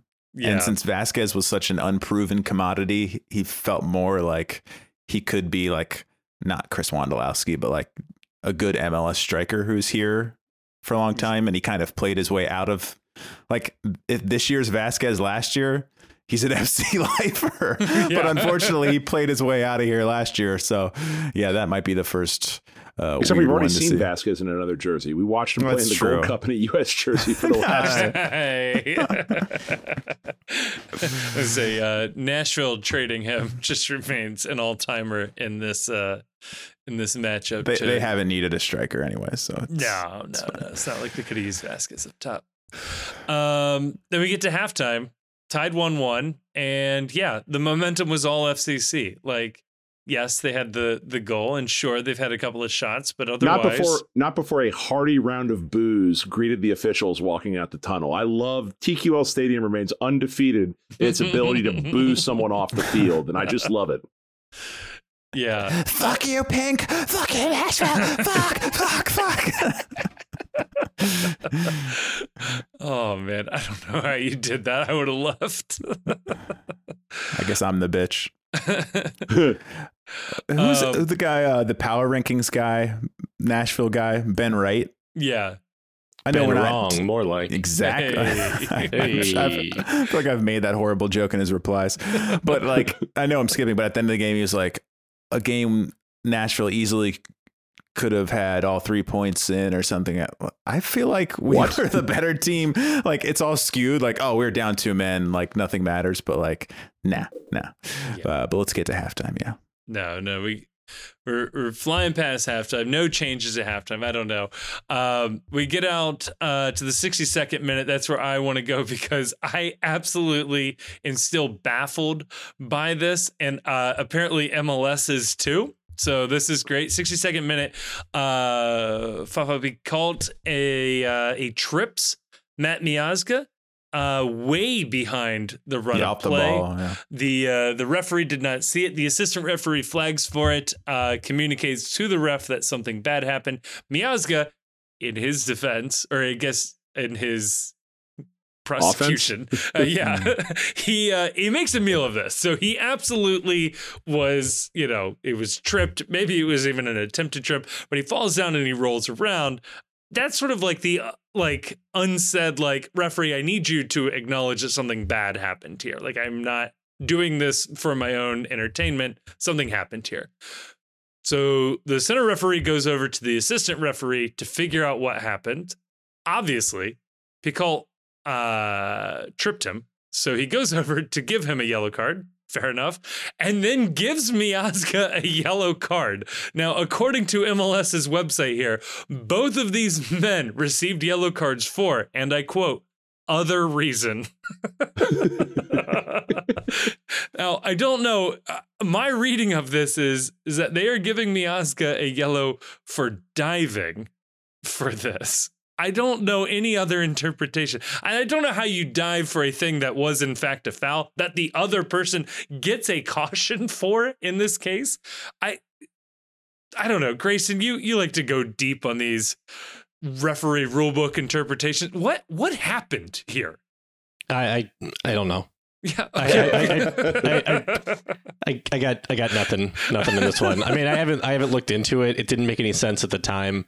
I watched the replay this morning, and it didn't make any sense on the broadcast. So I don't know. Yeah, they didn't have any great insight. Tommy G seemed confused as Miazga well. probably said something. He likes to talk shit. So, Yeah, that was my guess was that Miazga, rolls around on the ground, gets the referee's attention. It is a foul. The AR says he got fouled, and I just assume Miazga mouthed off to the match official and said something about goddamn time you did something, or way to be on the lookout for that, or some shit. He got carded for, which means he's out the next league match. That part does suck. So Miazga, despite having been off, a month now? Exactly what we said would happen. Yeah. Has happened. Comes back, gets the yellow card, will be out for Hell is Real. Dare Unless I say that game is moved. Which is preferable at this point. I would take that. But yeah, sad to say, FCC has learned how to play without Miazga. We're certainly better with him, but we've figured it out without him. Later on in the 68th minute, Taylor Washington, I love this moment. He gets fouled, or there's what he's assuming is a foul. So he does the classic reach out and grab the ball to force the referee to call. That's what I'm interpreting this situation as. And the referee gives him a yellow card. I don't think the referee remembered that Washington was on a yellow card. He absolutely had no did not. idea. He had no clue. If he would have known that and remembered he'd already given him a yellow, I don't think he gets a yellow for this. Absolutely not. And it took Arias to point it out to the ref. He's on a yellow. He's got to go. I love this moment. It was so good. He didn't react like he had a red card either. Like, I think he thought he could get away with one. Yeah, he's like, all right, I'm just going to keep fucking cool, playing. Jog away. Maybe they won't notice. Someone's got to know. What happens in that situation if a player gets a second yellow, does not get the red, and continues to play as if they hadn't been issued a red? Is that kind of like cheating to stay in the game? Are you on your own honor system to get off? Ooh, there's a similar enough situation where teams have, let's say, accidentally started a guy that was on a yellow card accumulation suspension, and the team gets fined and the result is forfeited, because it is on the teams to submit valid lineups in addition to the referees reviewing it and checking it. But the ultimate punishment lies with the team. I wouldn't be surprised if it's a similar thing. If you've received 2 yellows, it's on you to get off of the field, even if the ref doesn't do that. I don't know what the ruling is there, though. Yeah, I'm not sure. I don't think I've ever seen it happen. We damn near almost saw it happen in this game. I missed the chance when you were talking about Kieran Gibbs earlier. I was trying to stick a Alex Oxlade-Chamberlain joke in there. I don't know if you guys remember that, when he got Kieran Gibbs got sent off because he is also a light-skinned black man, and the ref could not tell them apart. So he sent Kieran Gibbs off instead of Alex Oxlade-Chamberlain. But you'd have to imagine that. I'm definitely in the world it's happened. There's so many fucking soccer leagues, but in MLS, I don't know. But yeah, it's had to have happened somewhere where someone's gotten 2 and the ref just didn't either write it down or didn't pay attention. It feels like the same mistake that you would get in an NFL game, where you might get an accidental 5th down. It's happened a couple of times. Where it's you take it, you snap the ball, you take the extra down, even if the referees aren't keeping track of that too well. And then, but 2 minutes later, Fafa be called again. Picks up another yellow card, gets sent off immediately. This moment is escaping me. I don't have the highlight up in front of me. What did he do? Can somebody please remind me? He fouled Arias, just like one of those frustration fouls. That's right. Where he'd lost the ball and he just elbows Arias in the back and sends him to the ground. But Arias won that foul. Arias steps in front of him and makes it happen. It's the one, if you're on the other end, you were fucking, I saw Nashville fans were just like so mad that Arias was still in the game, even because he was on a yellow. And then I don't know if it was Mukhtar who like went down easy. Somebody like flopped, and Arias got right in his face on the ground, like inches from his face, and is pointing at him in the face. And there's a lot of worlds where that's a yellow card right there, even though he was in the right because he didn't commit the foul. But I mean, he was like, the guy could smell his breath. That was another one where it's like, if you don't have a card and you do that, you'll get a yellow for doing that, but you don't get the second yellow. It's a good thing the ref remembered that he'd already issued Arias a card. Yes. Or else we could have been fucked on that one too. Oh my God. And then perfect revenge. It was after a long throw was cleared. Nice counterattack by FC Cincinnati. Lucho finds a streaking Santi Arias in the box, who just perfectly places the ball right past Joe Willis. Takes the lead 2-1. TQL Stadium is going insane. The shalala is in full effect, and that was your game. That did not feel like this was ever not going to go in FC Cincinnati's direction. But yet. I don't want to move past this too fast. That was a great goal from Arias. The ball from Lucho was just, if he's going to win MVP, he'll win MVP for highlights like that, where, again, you're up 2 men. There's an argument out there in a world out there that suggests that FC Cincinnati actually played pretty poorly going up 2 men, that they should have salted this game away a little earlier in the process, got that third goal. And they seemed like they were having a difficult time taking advantage of the man advantage. But in this moment, brilliant run by Arias, an incredible through ball by Lucho to find him and pick him out. And then Arias 1v1, clever, right over the top of the keeper. He is now making it an open question in my mind as to who the best signing of the offseason was. And that's insane, given how well Yerson Mosquera has played. I think it's still Mosquera for the most part. But Arias, as he has gotten healthier, has been incredible the last month and a half or so. He's certainly making that option look more and more attractive for next year. Yeah. Yeah, if the season ended today, I'd take him back in a heartbeat. I'd kind of written him off at the beginning. I was like, we signed this guy who's injury prone, and now he's injured and he's not playing. And you're like, all right, well, I guess now picture Ray Gaddis doing that last night. What Arias did, the give and go with the flick over the keeper. You're like, yeah, this is a much better situation. Yeah. So, I mean, if he stays healthy and plays like that for the rest of the year, he's like, he's one of our top 4 like weapons now. He's zeroing in on 20. He's got 18 league appearances for us. Yeah, that's more than I was kind of hoping he would get at least 20 and be healthy at the end of the season. Was kind of my goal for him. So we may get that. Well, so far so good on Arias. I'm just imagining Ray Gaddis back passing from there, like getting the through ball and then immediately turning around and passing it back. Well, we've seen what happens when Gaddis gets the ball there. And, no disrespect, but it doesn't look like that. Right. Or Powell shoots immediately once he gets the ball on its way off. He still has to get his goal, though. Come on, yes. We'll get it. Maybe in the League's Cup, Alvis will finally get that goal. Oh, that'd be great. Has Powell ever scored for us? Did he score for us in 19? I don't think so. We scored so few goals that... Yeah, I guess 20 the next year was the one where he scored a. To be fair, there have been a lot of really random people that have scored goals for this team, and I don't remember any of them because the games were otherwise so terrible. Yeah.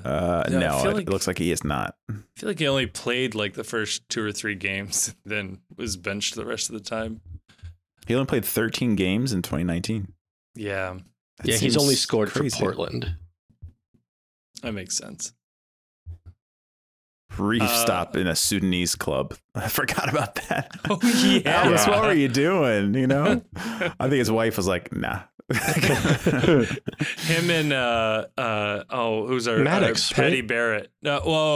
Maddox went with him to Sudan, but Patty Barrett also signed with It's like Vietnam or Cambodia. Cambodia. bizarre foreign clubs you wouldn't have expected him to. It was quickly like, just I'm kidding.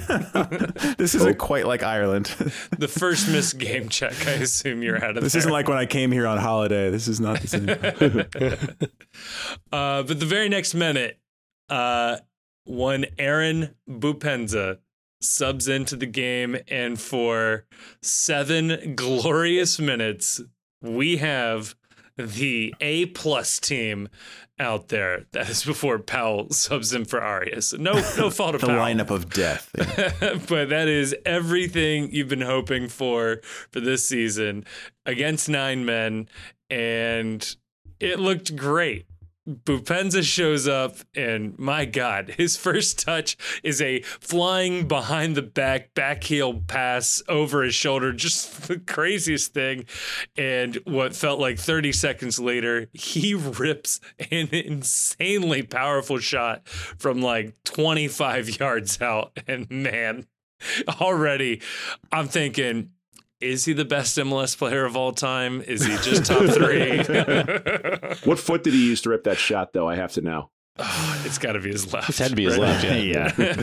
Does he have another foot? I was watching his feet the whole game, and he is desperate to always be on the left. And I don't care; it's fine, it works out. But yeah, he does love his left. I will say he had that one moment where he's doing the step overs against Zimmerman and just like lost the ball. I was like, "That's all right, buddy." But You could tell, though, like there's a huge ovation when he comes into the game. The fans were all jacked up to see him. And every moment you could tell he was thinking, I got to put on a show.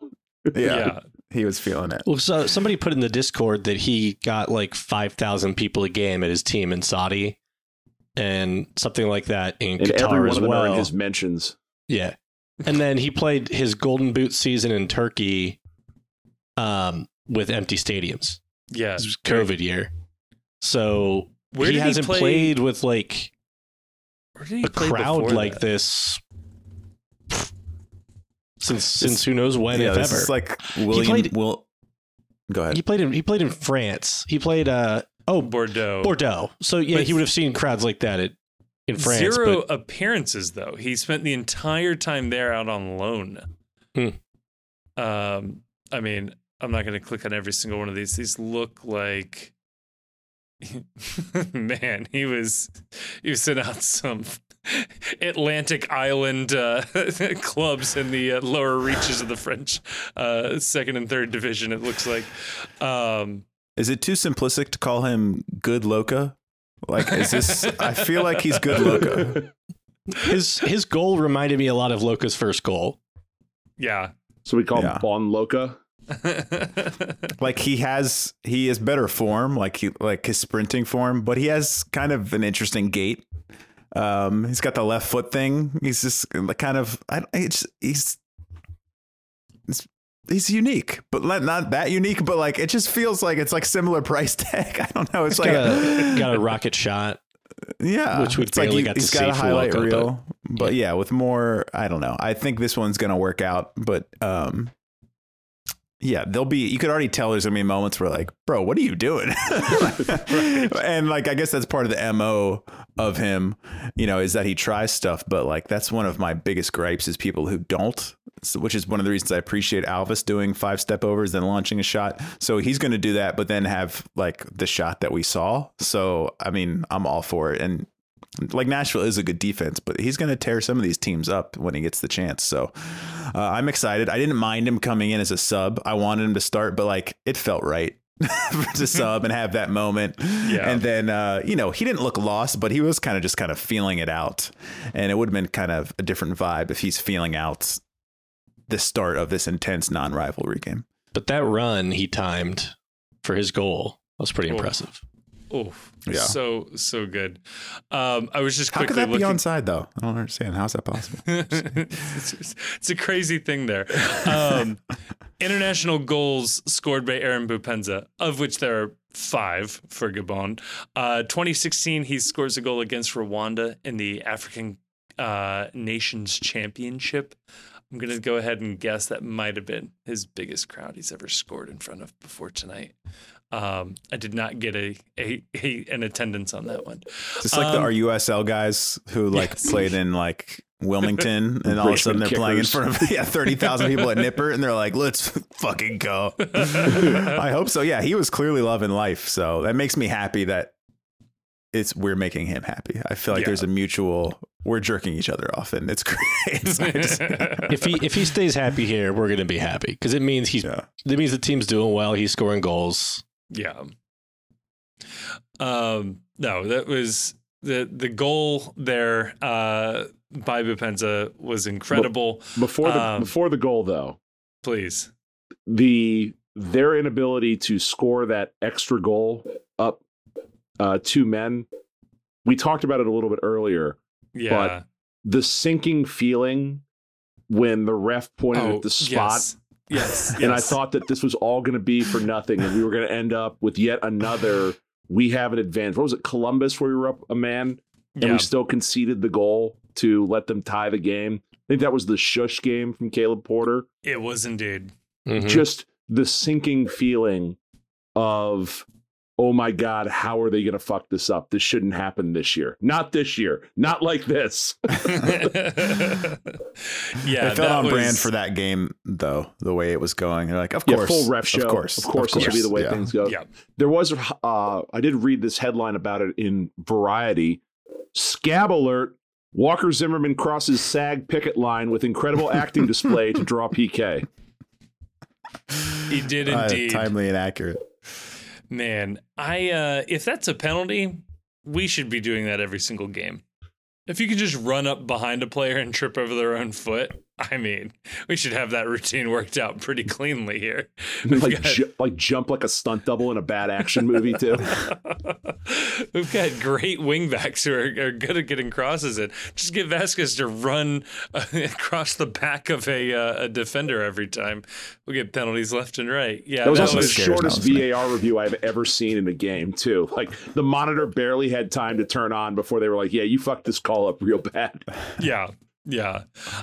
Very annoying. Neither FOTMob nor MLS put VAR decisions in the notable events register here. I don't know why they do that.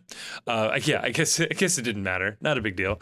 But I don't know if this happened before or after, but the 81st minute to me was pretty telling with them giving up. I mean, obviously being down 2 men, you're not going to try too hard, but subbing out Mukhtar and Leal at the 81st minute felt like a real concession, and to me should indicate the end of the MVP discussion until further evidence that Mukhtar wasn't even equipped enough to just put him up top and hope that they could hoof a long ball over the top to him or something. That was a real concession. It was a good moment to see him subbing out there. Which they were still trying to do. There was at least one play where they brought the keeper up, and it led to a comical charge back down the field where I'm still angry no one went for the half field shot on a wide open screaming net. Shoot. I didn't care who it was. It was Mascara was the last one on the ball. I think he passed it off, and that was right before the goal, though, by 10 seconds. Mm-hmm. Yeah.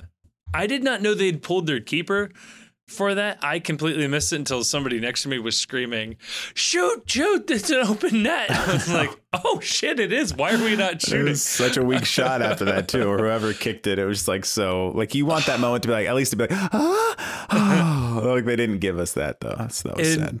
Lucho was open, but I am wondering, because it was just one defender back, or were there two? I just was wondering if, because the keeper was so far forward, if we weren't keeping the offside rule in mind of the second to last defender is the line. And I don't think they were thinking about that. Okay. I think it was too excited that right. Everyone just running there's no one in there. It's too chaotic. Luckily there wasn't too much time to bemoan that. Yeah. Oh, yeah. They score immediately. But ruined my prediction though. I was feeling good about my 2-1, and then they fucked it all up. Boupendza gets the yellow card on the celebration, which there was some random St. Louis quote unquote journalist look like a college kid tweeting about it was a dumb celebration. Yeah, Carter, get your people in line, all right? Yeah, come on now. Yeah. So I saw a headline about Boupendza's debut. This one is from Broadway World. Oh, heard of them. It's The Ballad of Boupendza. New FC assassin Aaron shows he's worthy of your love, and he's got the right, but not the right foot to score. It's a reference to, I think it's a reference to Stephen Sondheim's Assassins. on the roof. Oh. They were covering this in a lot of different places. I saw this headline about Aaron Boupendza's debut goal. This was in Politico. Paging Larry Craig, Nashville's defender's wide stance keeps Boupendza onside for debut goal.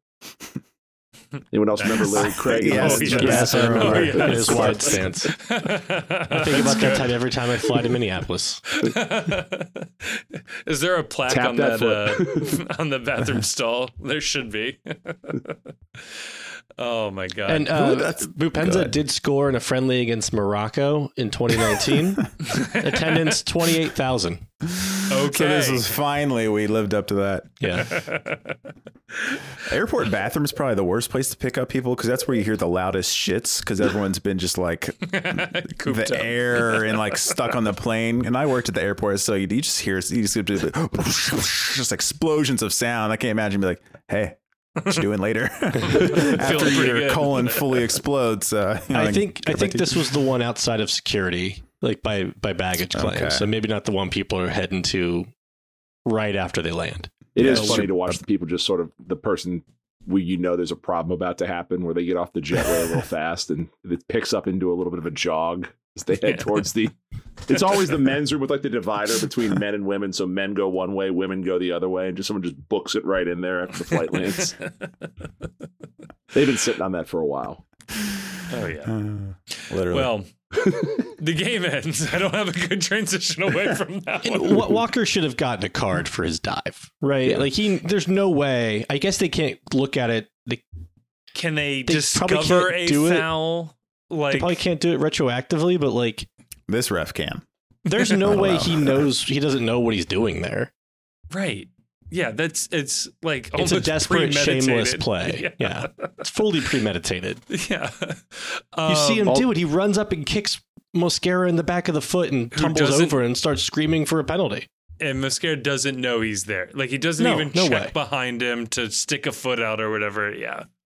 That should be the rule change, is that if VAR goes and discovers that you earned a penalty from a dive, it should be a penalty going the other direction. Oh, yeah, that's good. We march the ball back down to the other side. Because you have committed a foul in the box. And any foul that you commit in the box, we're going down the other side. The ref has to point with two hands, though. It's like all the way that way. All the way that way. Guys, Mexico won the Gold Cup. Or it's like the... Sorry, breaking news. It's the basketball official calling the charge where all of a sudden they turn around and they point the other direction. They take an extra beat. They're like, that way. That's like that in football. They really get off on the offensive pass interference. Like pass interference. Offense. Like, whoa, dude. Remix. Didn't see this shit coming, did you? I got one more headline. Please. I don't know why. This one is in Soldier of Fortune. I'm actually smelling my butt wiping hand. Miazga explains, constantly holding palm over his nose and mouth. Do you guys know that? He's just getting high off his own supply. He's got a lot of secrets. I don't know what he's telling at all times in the games, but he doesn't want. He's like calling plays out there, I guess. Not timely at all. Sorry. Well, hey, as soon as the 18 extra cameras for Messi comes in, that's going to be vital to getting game plans out there. There's a mic 1 inch hanging from the ceiling by me. It's like a drone just following her around. 2026, yeah. Very low level. I mean, I wouldn't be surprised if they don't just give a feed to a Miami assistant coach of what the players are saying out there or something. No, Jonah. Looking back on this game, I agree with your son. This was a weird one because it was so unbelievably frustrating in the moment with the referee right up until they get back-to-back red cards I was like, well, this is really stupid, but I love this now. And everything I was went our thinking way. about the Nashville fans because they had the visiting section full. Unlike they had some predictions that the stadium would be half Nashville fans. I'd say a smattering. Who had that prediction? I don't want to give any of their names credit on here. I don't know, 50 in the rest of the seats. So good on them, I guess. But I was just, you see, it was just like that section felt so sad. Yeah. Once it got overtaken, and like you have that brief second where you forget you're playing Nashville, and it's like, I don't want to win like this. And then less than a second, you're like, I don't care. This is great. We're winning these games. We deserve to win. Besides what Ben Wrong said, I think we would have won 11 v 11. Honestly, it might have been prettier. Like Chief said, they do get kind of ugly. Remember the 9? We all know that. It's awkward playing 9, but there was a moment where like Mascara was like one of the front 3 leading a charge of a break when we're up 2 guys. And I was thinking, like, you should be back here, man. Like, I didn't want to say it out loud because like I love my man, but we kind of lost. We did lose the plot a little bit. We could have easily bunkered that out, and it seemed Nashville had kind of given up on trying to win for the most part, and then they were like, actually, they're kind of giving us chances here. Yeah, like we kept giving them opportunities to just like there were a couple just chaos plays in the box at the end of the match where I was like, just don't. Like one missed clearance could have been people deadly. Are like tripping over one another, and you could just see it happening in slow motion that someone would fire, like the Barreal play. Someone fires a shot in and it hits a hand, and all of this is for nothing. So, yeah, I wish they would have just done a little bit less at the end of this game in terms of just pass it around. You got 2 more people than they do. Play keep away. You don't need any style points on this. But I can't argue with the result at the end. They win the game. 8 points clear on the table. Boupendza gets a first goal. He's off and running. Boop, there it is. Absolutely slays as a reaction to him being awesome. It's even better that he said he doesn't know the song. He's like, he'll learn the song. It'll be fine. Yeah, it'll be his favorite song. I was always, I never understood in that song. They say tag team back again when I had never heard of them prior to this song. Because Trolls 2. Because usually when you tag team,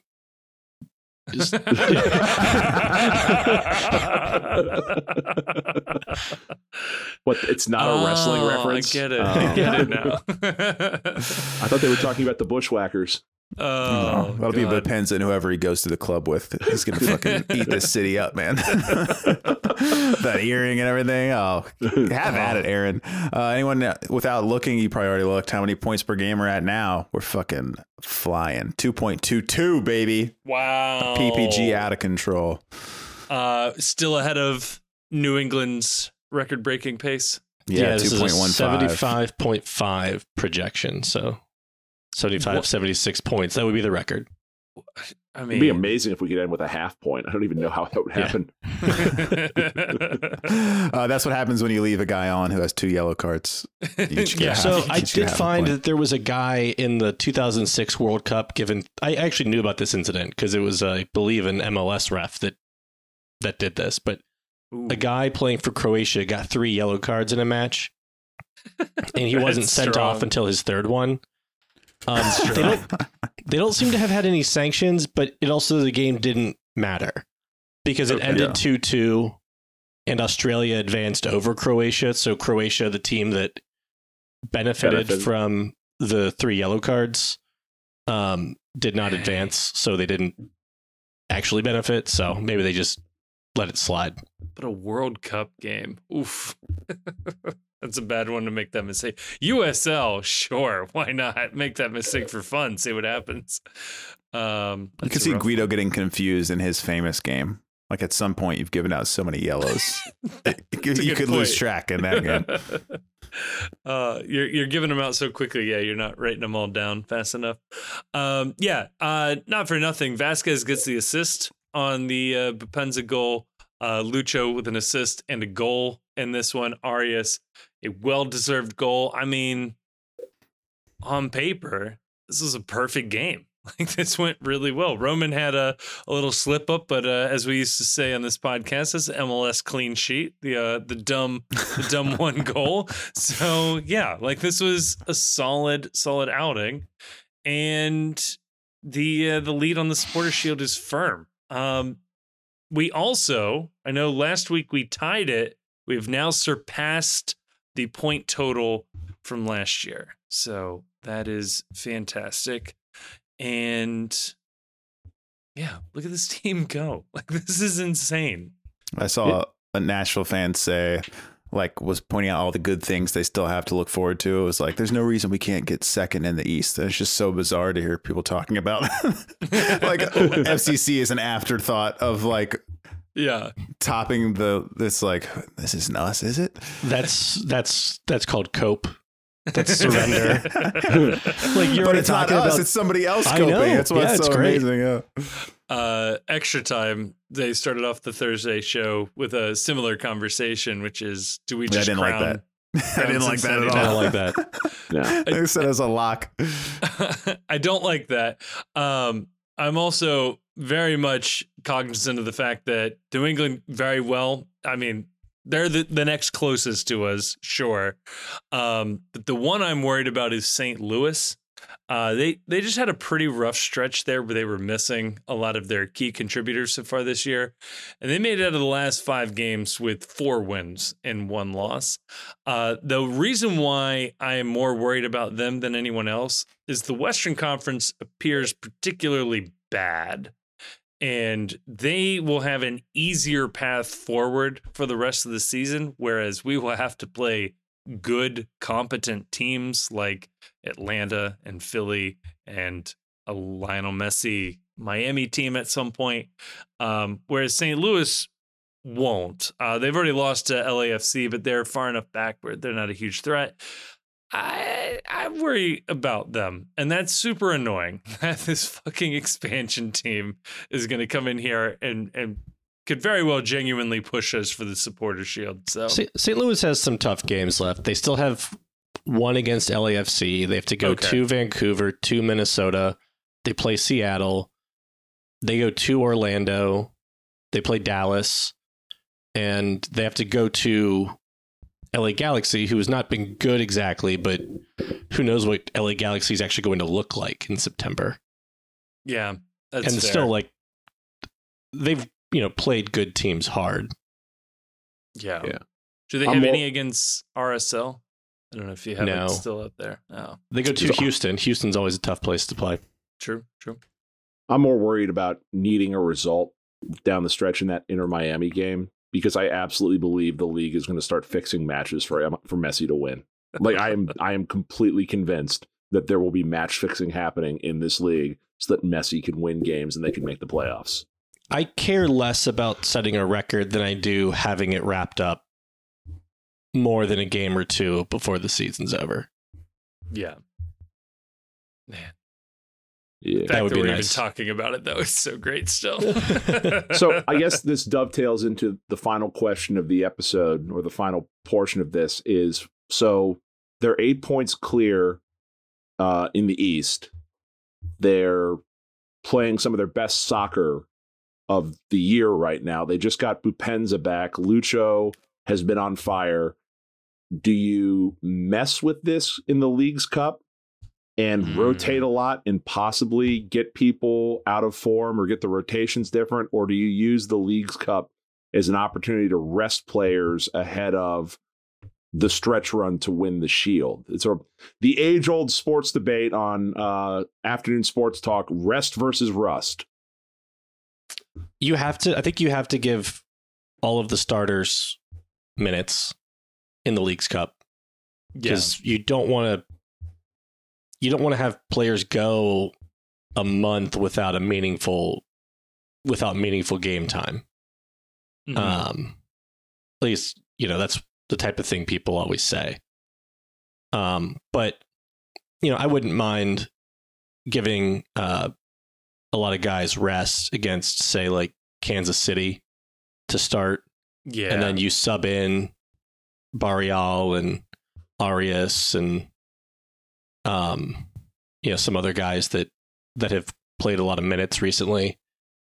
And then depending on what you get against Kansas City, you can look at, okay, we've already beat, if they beat Kansas City, you only got to finish top 2 in the group to advance. So then it's like, how are you going to approach the Chivas game, right?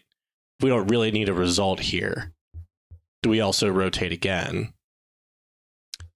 If you win against Sporting Kansas City and Kansas City and Chivas draw, I don't know if they play before us, and I think a loss gets you in. I think they play. I guess I'm just assuming Chivas is going to beat Kansas City, but I think that game's after. Okay. Us. Here's the interesting question. Let's say just randomly, and for whatever reason, they rotate and they lose and they don't make the knockout stages in the Leagues Cup. That would mean what? Almost a month off? What do you do with this team for a month? The 27th to the 20th. So, yeah, just over 3.5 weeks. Small-sided games, baby. Green team versus great team forever. Do you have Carl charter a flight and send him over to Europe and like go play some teams that are in training for the Premier League season? You could play. Yes. I mean, I assume there will be FCC2 time available in this period for some people. Just send the one team down to FCC2 and just fucking clown on people. Can we maybe like one of the other teams who's in our upcoming schedule will also get knocked down and be like, hey, can we just do this now? You want to kick around? I guess. Yeah. Can we just play an MLS game? You want to just like play this game? Vasquez is going to request to start against Chivas because I don't know if you guys know this, but he used to have a Chivas jersey in his closet. Yes, and if you don't know that, it'll be repeated so many goddamn times during the course of that match. They also bid $5 million for him this past offseason. So if you want another Vasquez, I thought it was 7. And this modern slavery, as we will not let Vasquez go against his wishes, even though he doesn't want to go to Mexico. Yeah, if 5 or 7. I remember the 7 number as well. I don't remember, but it was a small number, let's say. I believe I've seen Vasquez himself confirm the 7 number. I think he did it either in that interview he did with Herculez Gomez or one of his Golazo show or whatever appearances. His agent's like, yeah, mention this on that show. Jonah, do you want to win the Leagues Cup? Do you not care? I need to win the Leagues Cup. Okay, there we go. I need Leagues Cup to be a thing because I need my Chivas tickets. Someone needs to buy them because I bought other seats. I thought there'd be a little more Chivas interest, so we'll see how that goes. Come on, they're a brand, folks. Come buy them. I think this is one of those things we don't care about until they give us a reason to care about, and then if it goes well, obviously we'll be. I mean, Cincinnati didn't give a fuck about the U.S. Open Cup until we were making a run in it, and then it was like, this is everything. And obviously, it's not the same, but like we didn't care about, besides you, the tradition of the tournament and stuff. True. So we'll make of this what it is, and if we beat Chivas or win both these games, I think people can easily talk themselves into getting excited about it. Just a chance to have our guys look good and people talk about us more. Yeah. It does feel like an Open Cup situation. And I wouldn't be surprised if that's how they treat it with the squad as well, which is, it's a heavily rotated squad. You'll still see a fair number of starters out there, but it'll maybe be half starters. And then once we get to the knockout rounds, okay, now the rest of these guys can start coming in here. We'll see if we can't string a couple of wins together, but yeah. Yeah, we don't know if are the Mexican team's going to take it seriously more than the MLS or vice versa. There was an article that they got no... So MLS Season Pass is going to carry it in Mexico, and that was not originally the plan. They were trying to sell those. They were trying to sell those TV rights, and either had no interest or had no interest at a dollar value that they thought was worth it. Yeah. Is that pre-Messi? Yes. A good point. That's a good point. I think they were going to still try to sell, like they do in the US here, a simulcast deal. But yeah, Apple has picked up those rights. So at the very least, the Mexican media doesn't give a shit about this tournament. We'll see how the teams do with it. No, it just feels like no one cares. It feels like no one in the league cares. Like the promo reads during the matches are half-hearted as fuck. It just I don't get the sense anyone is looking forward. Sorry, Jonah. I don't get the sense anyone is looking forward to any of these games. I do. Hey, they came for the Chivas friendly, so I think it would be different if they played some of these games in Mexico. But if you're a Mexican fan, it's your teams are off playing somewhere else. But I think if like you told teams like Chivas, like, hey, this big team from like LAFC is coming to play your team in Mexico, and then we go there to play them, I think that more people would be into it. But as it stands, it's just a theoretical thing to all of the Liga MX fans. Yeah, but a lot of those Liga MX fans are living in the United States. I mean, Mexico plays a lot of games in the U.S. and almost exclusively games in the U.S. Actually, it's very weird. I think Mexican teams always draw pretty well when they're here. Yeah, it's not unlike the Gold Cup and some of those others where it's like the Gold Cup is the tournament for North America, Central America, and the Caribbean, and it is exclusively played in the United States. It will never be played in Panama or Costa Rica or a single Caribbean island anywhere. And we'll give Canada 1 game and we'll give Mexico 2 games to make it feel like we did the right thing here. So we have the Leagues Cup to look forward to. That is the next time this team is in action, and the Leagues Cup kicks off on Friday. There will be All-Star game. Yeah, Capitan Lucho Acosta. Sure, this is the skills challenge. Pray they don't get hurt week. That's all I care about.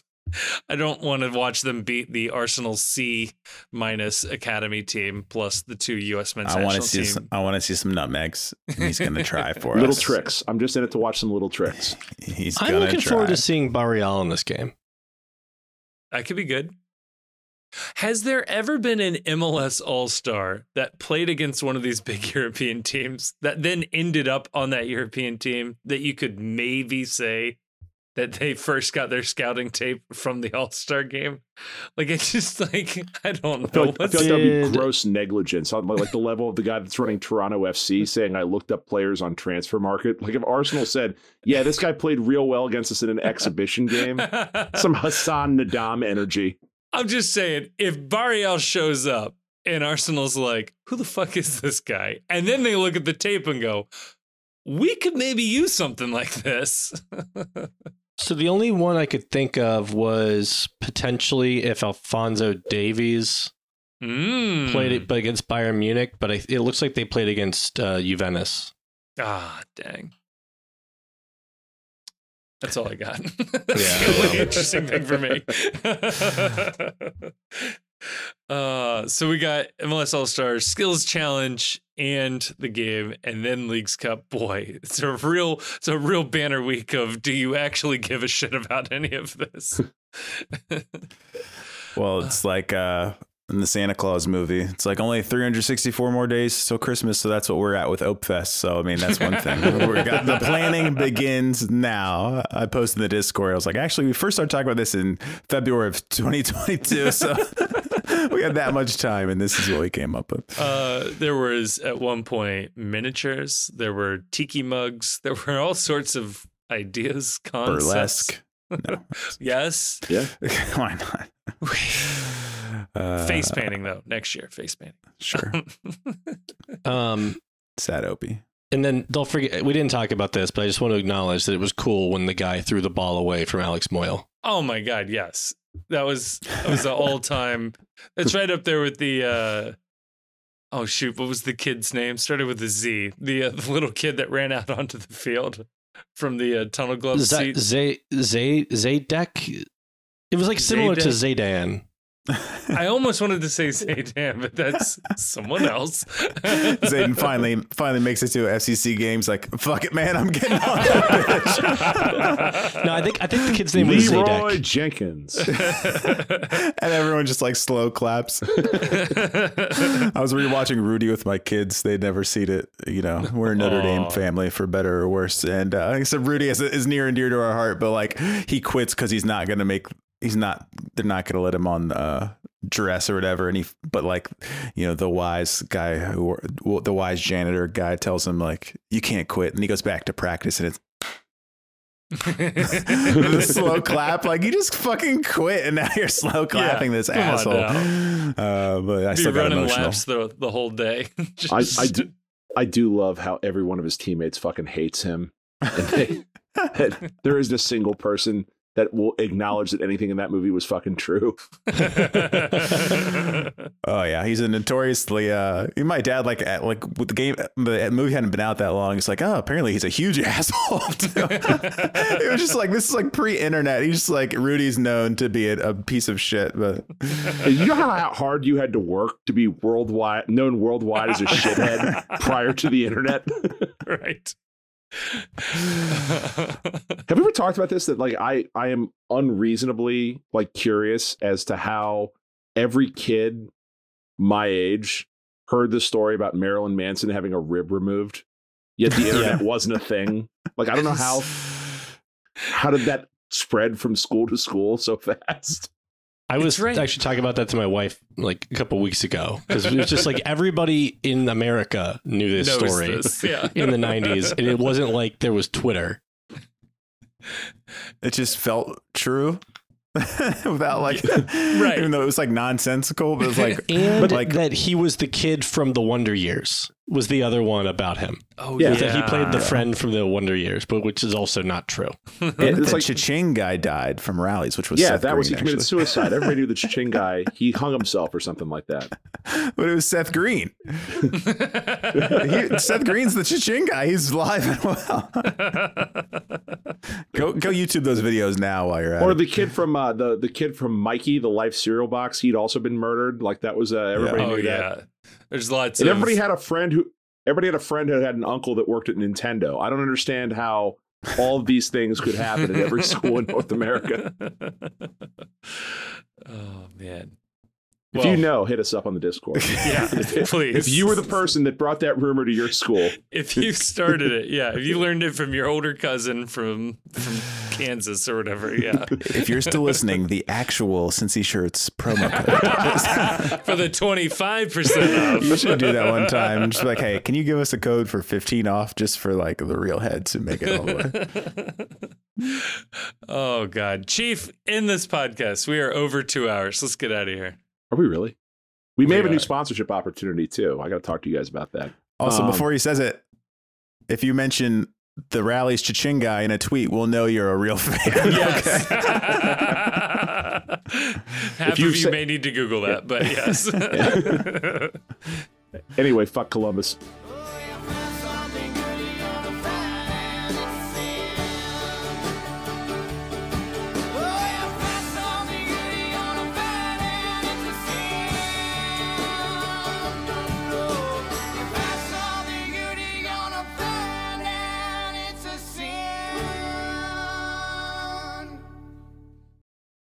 All of the music in this podcast was done by Jim Trace and the Makers, an amazing local Cincinnati band. You can find more information about them in the description of this episode. Also, be sure to check out The Post Cincy at thepostcincy.com. That's where we're posting our written content. You'll find a wide range of content there posted regularly. And if you enjoyed this podcast, please leave us a rating or review on your favorite podcast app. Or better yet, share this episode with a friend, a family member, a fellow FC Cincinnati fan, somebody you think might enjoy this content. Please send it on over to them. We would really, really appreciate that. And if you haven't done so already, we do have a Discord server. Feel free to drop in and join the conversation happening there. Again, links to that can be found on the website or in the description of this episode. Thank you so much for listening.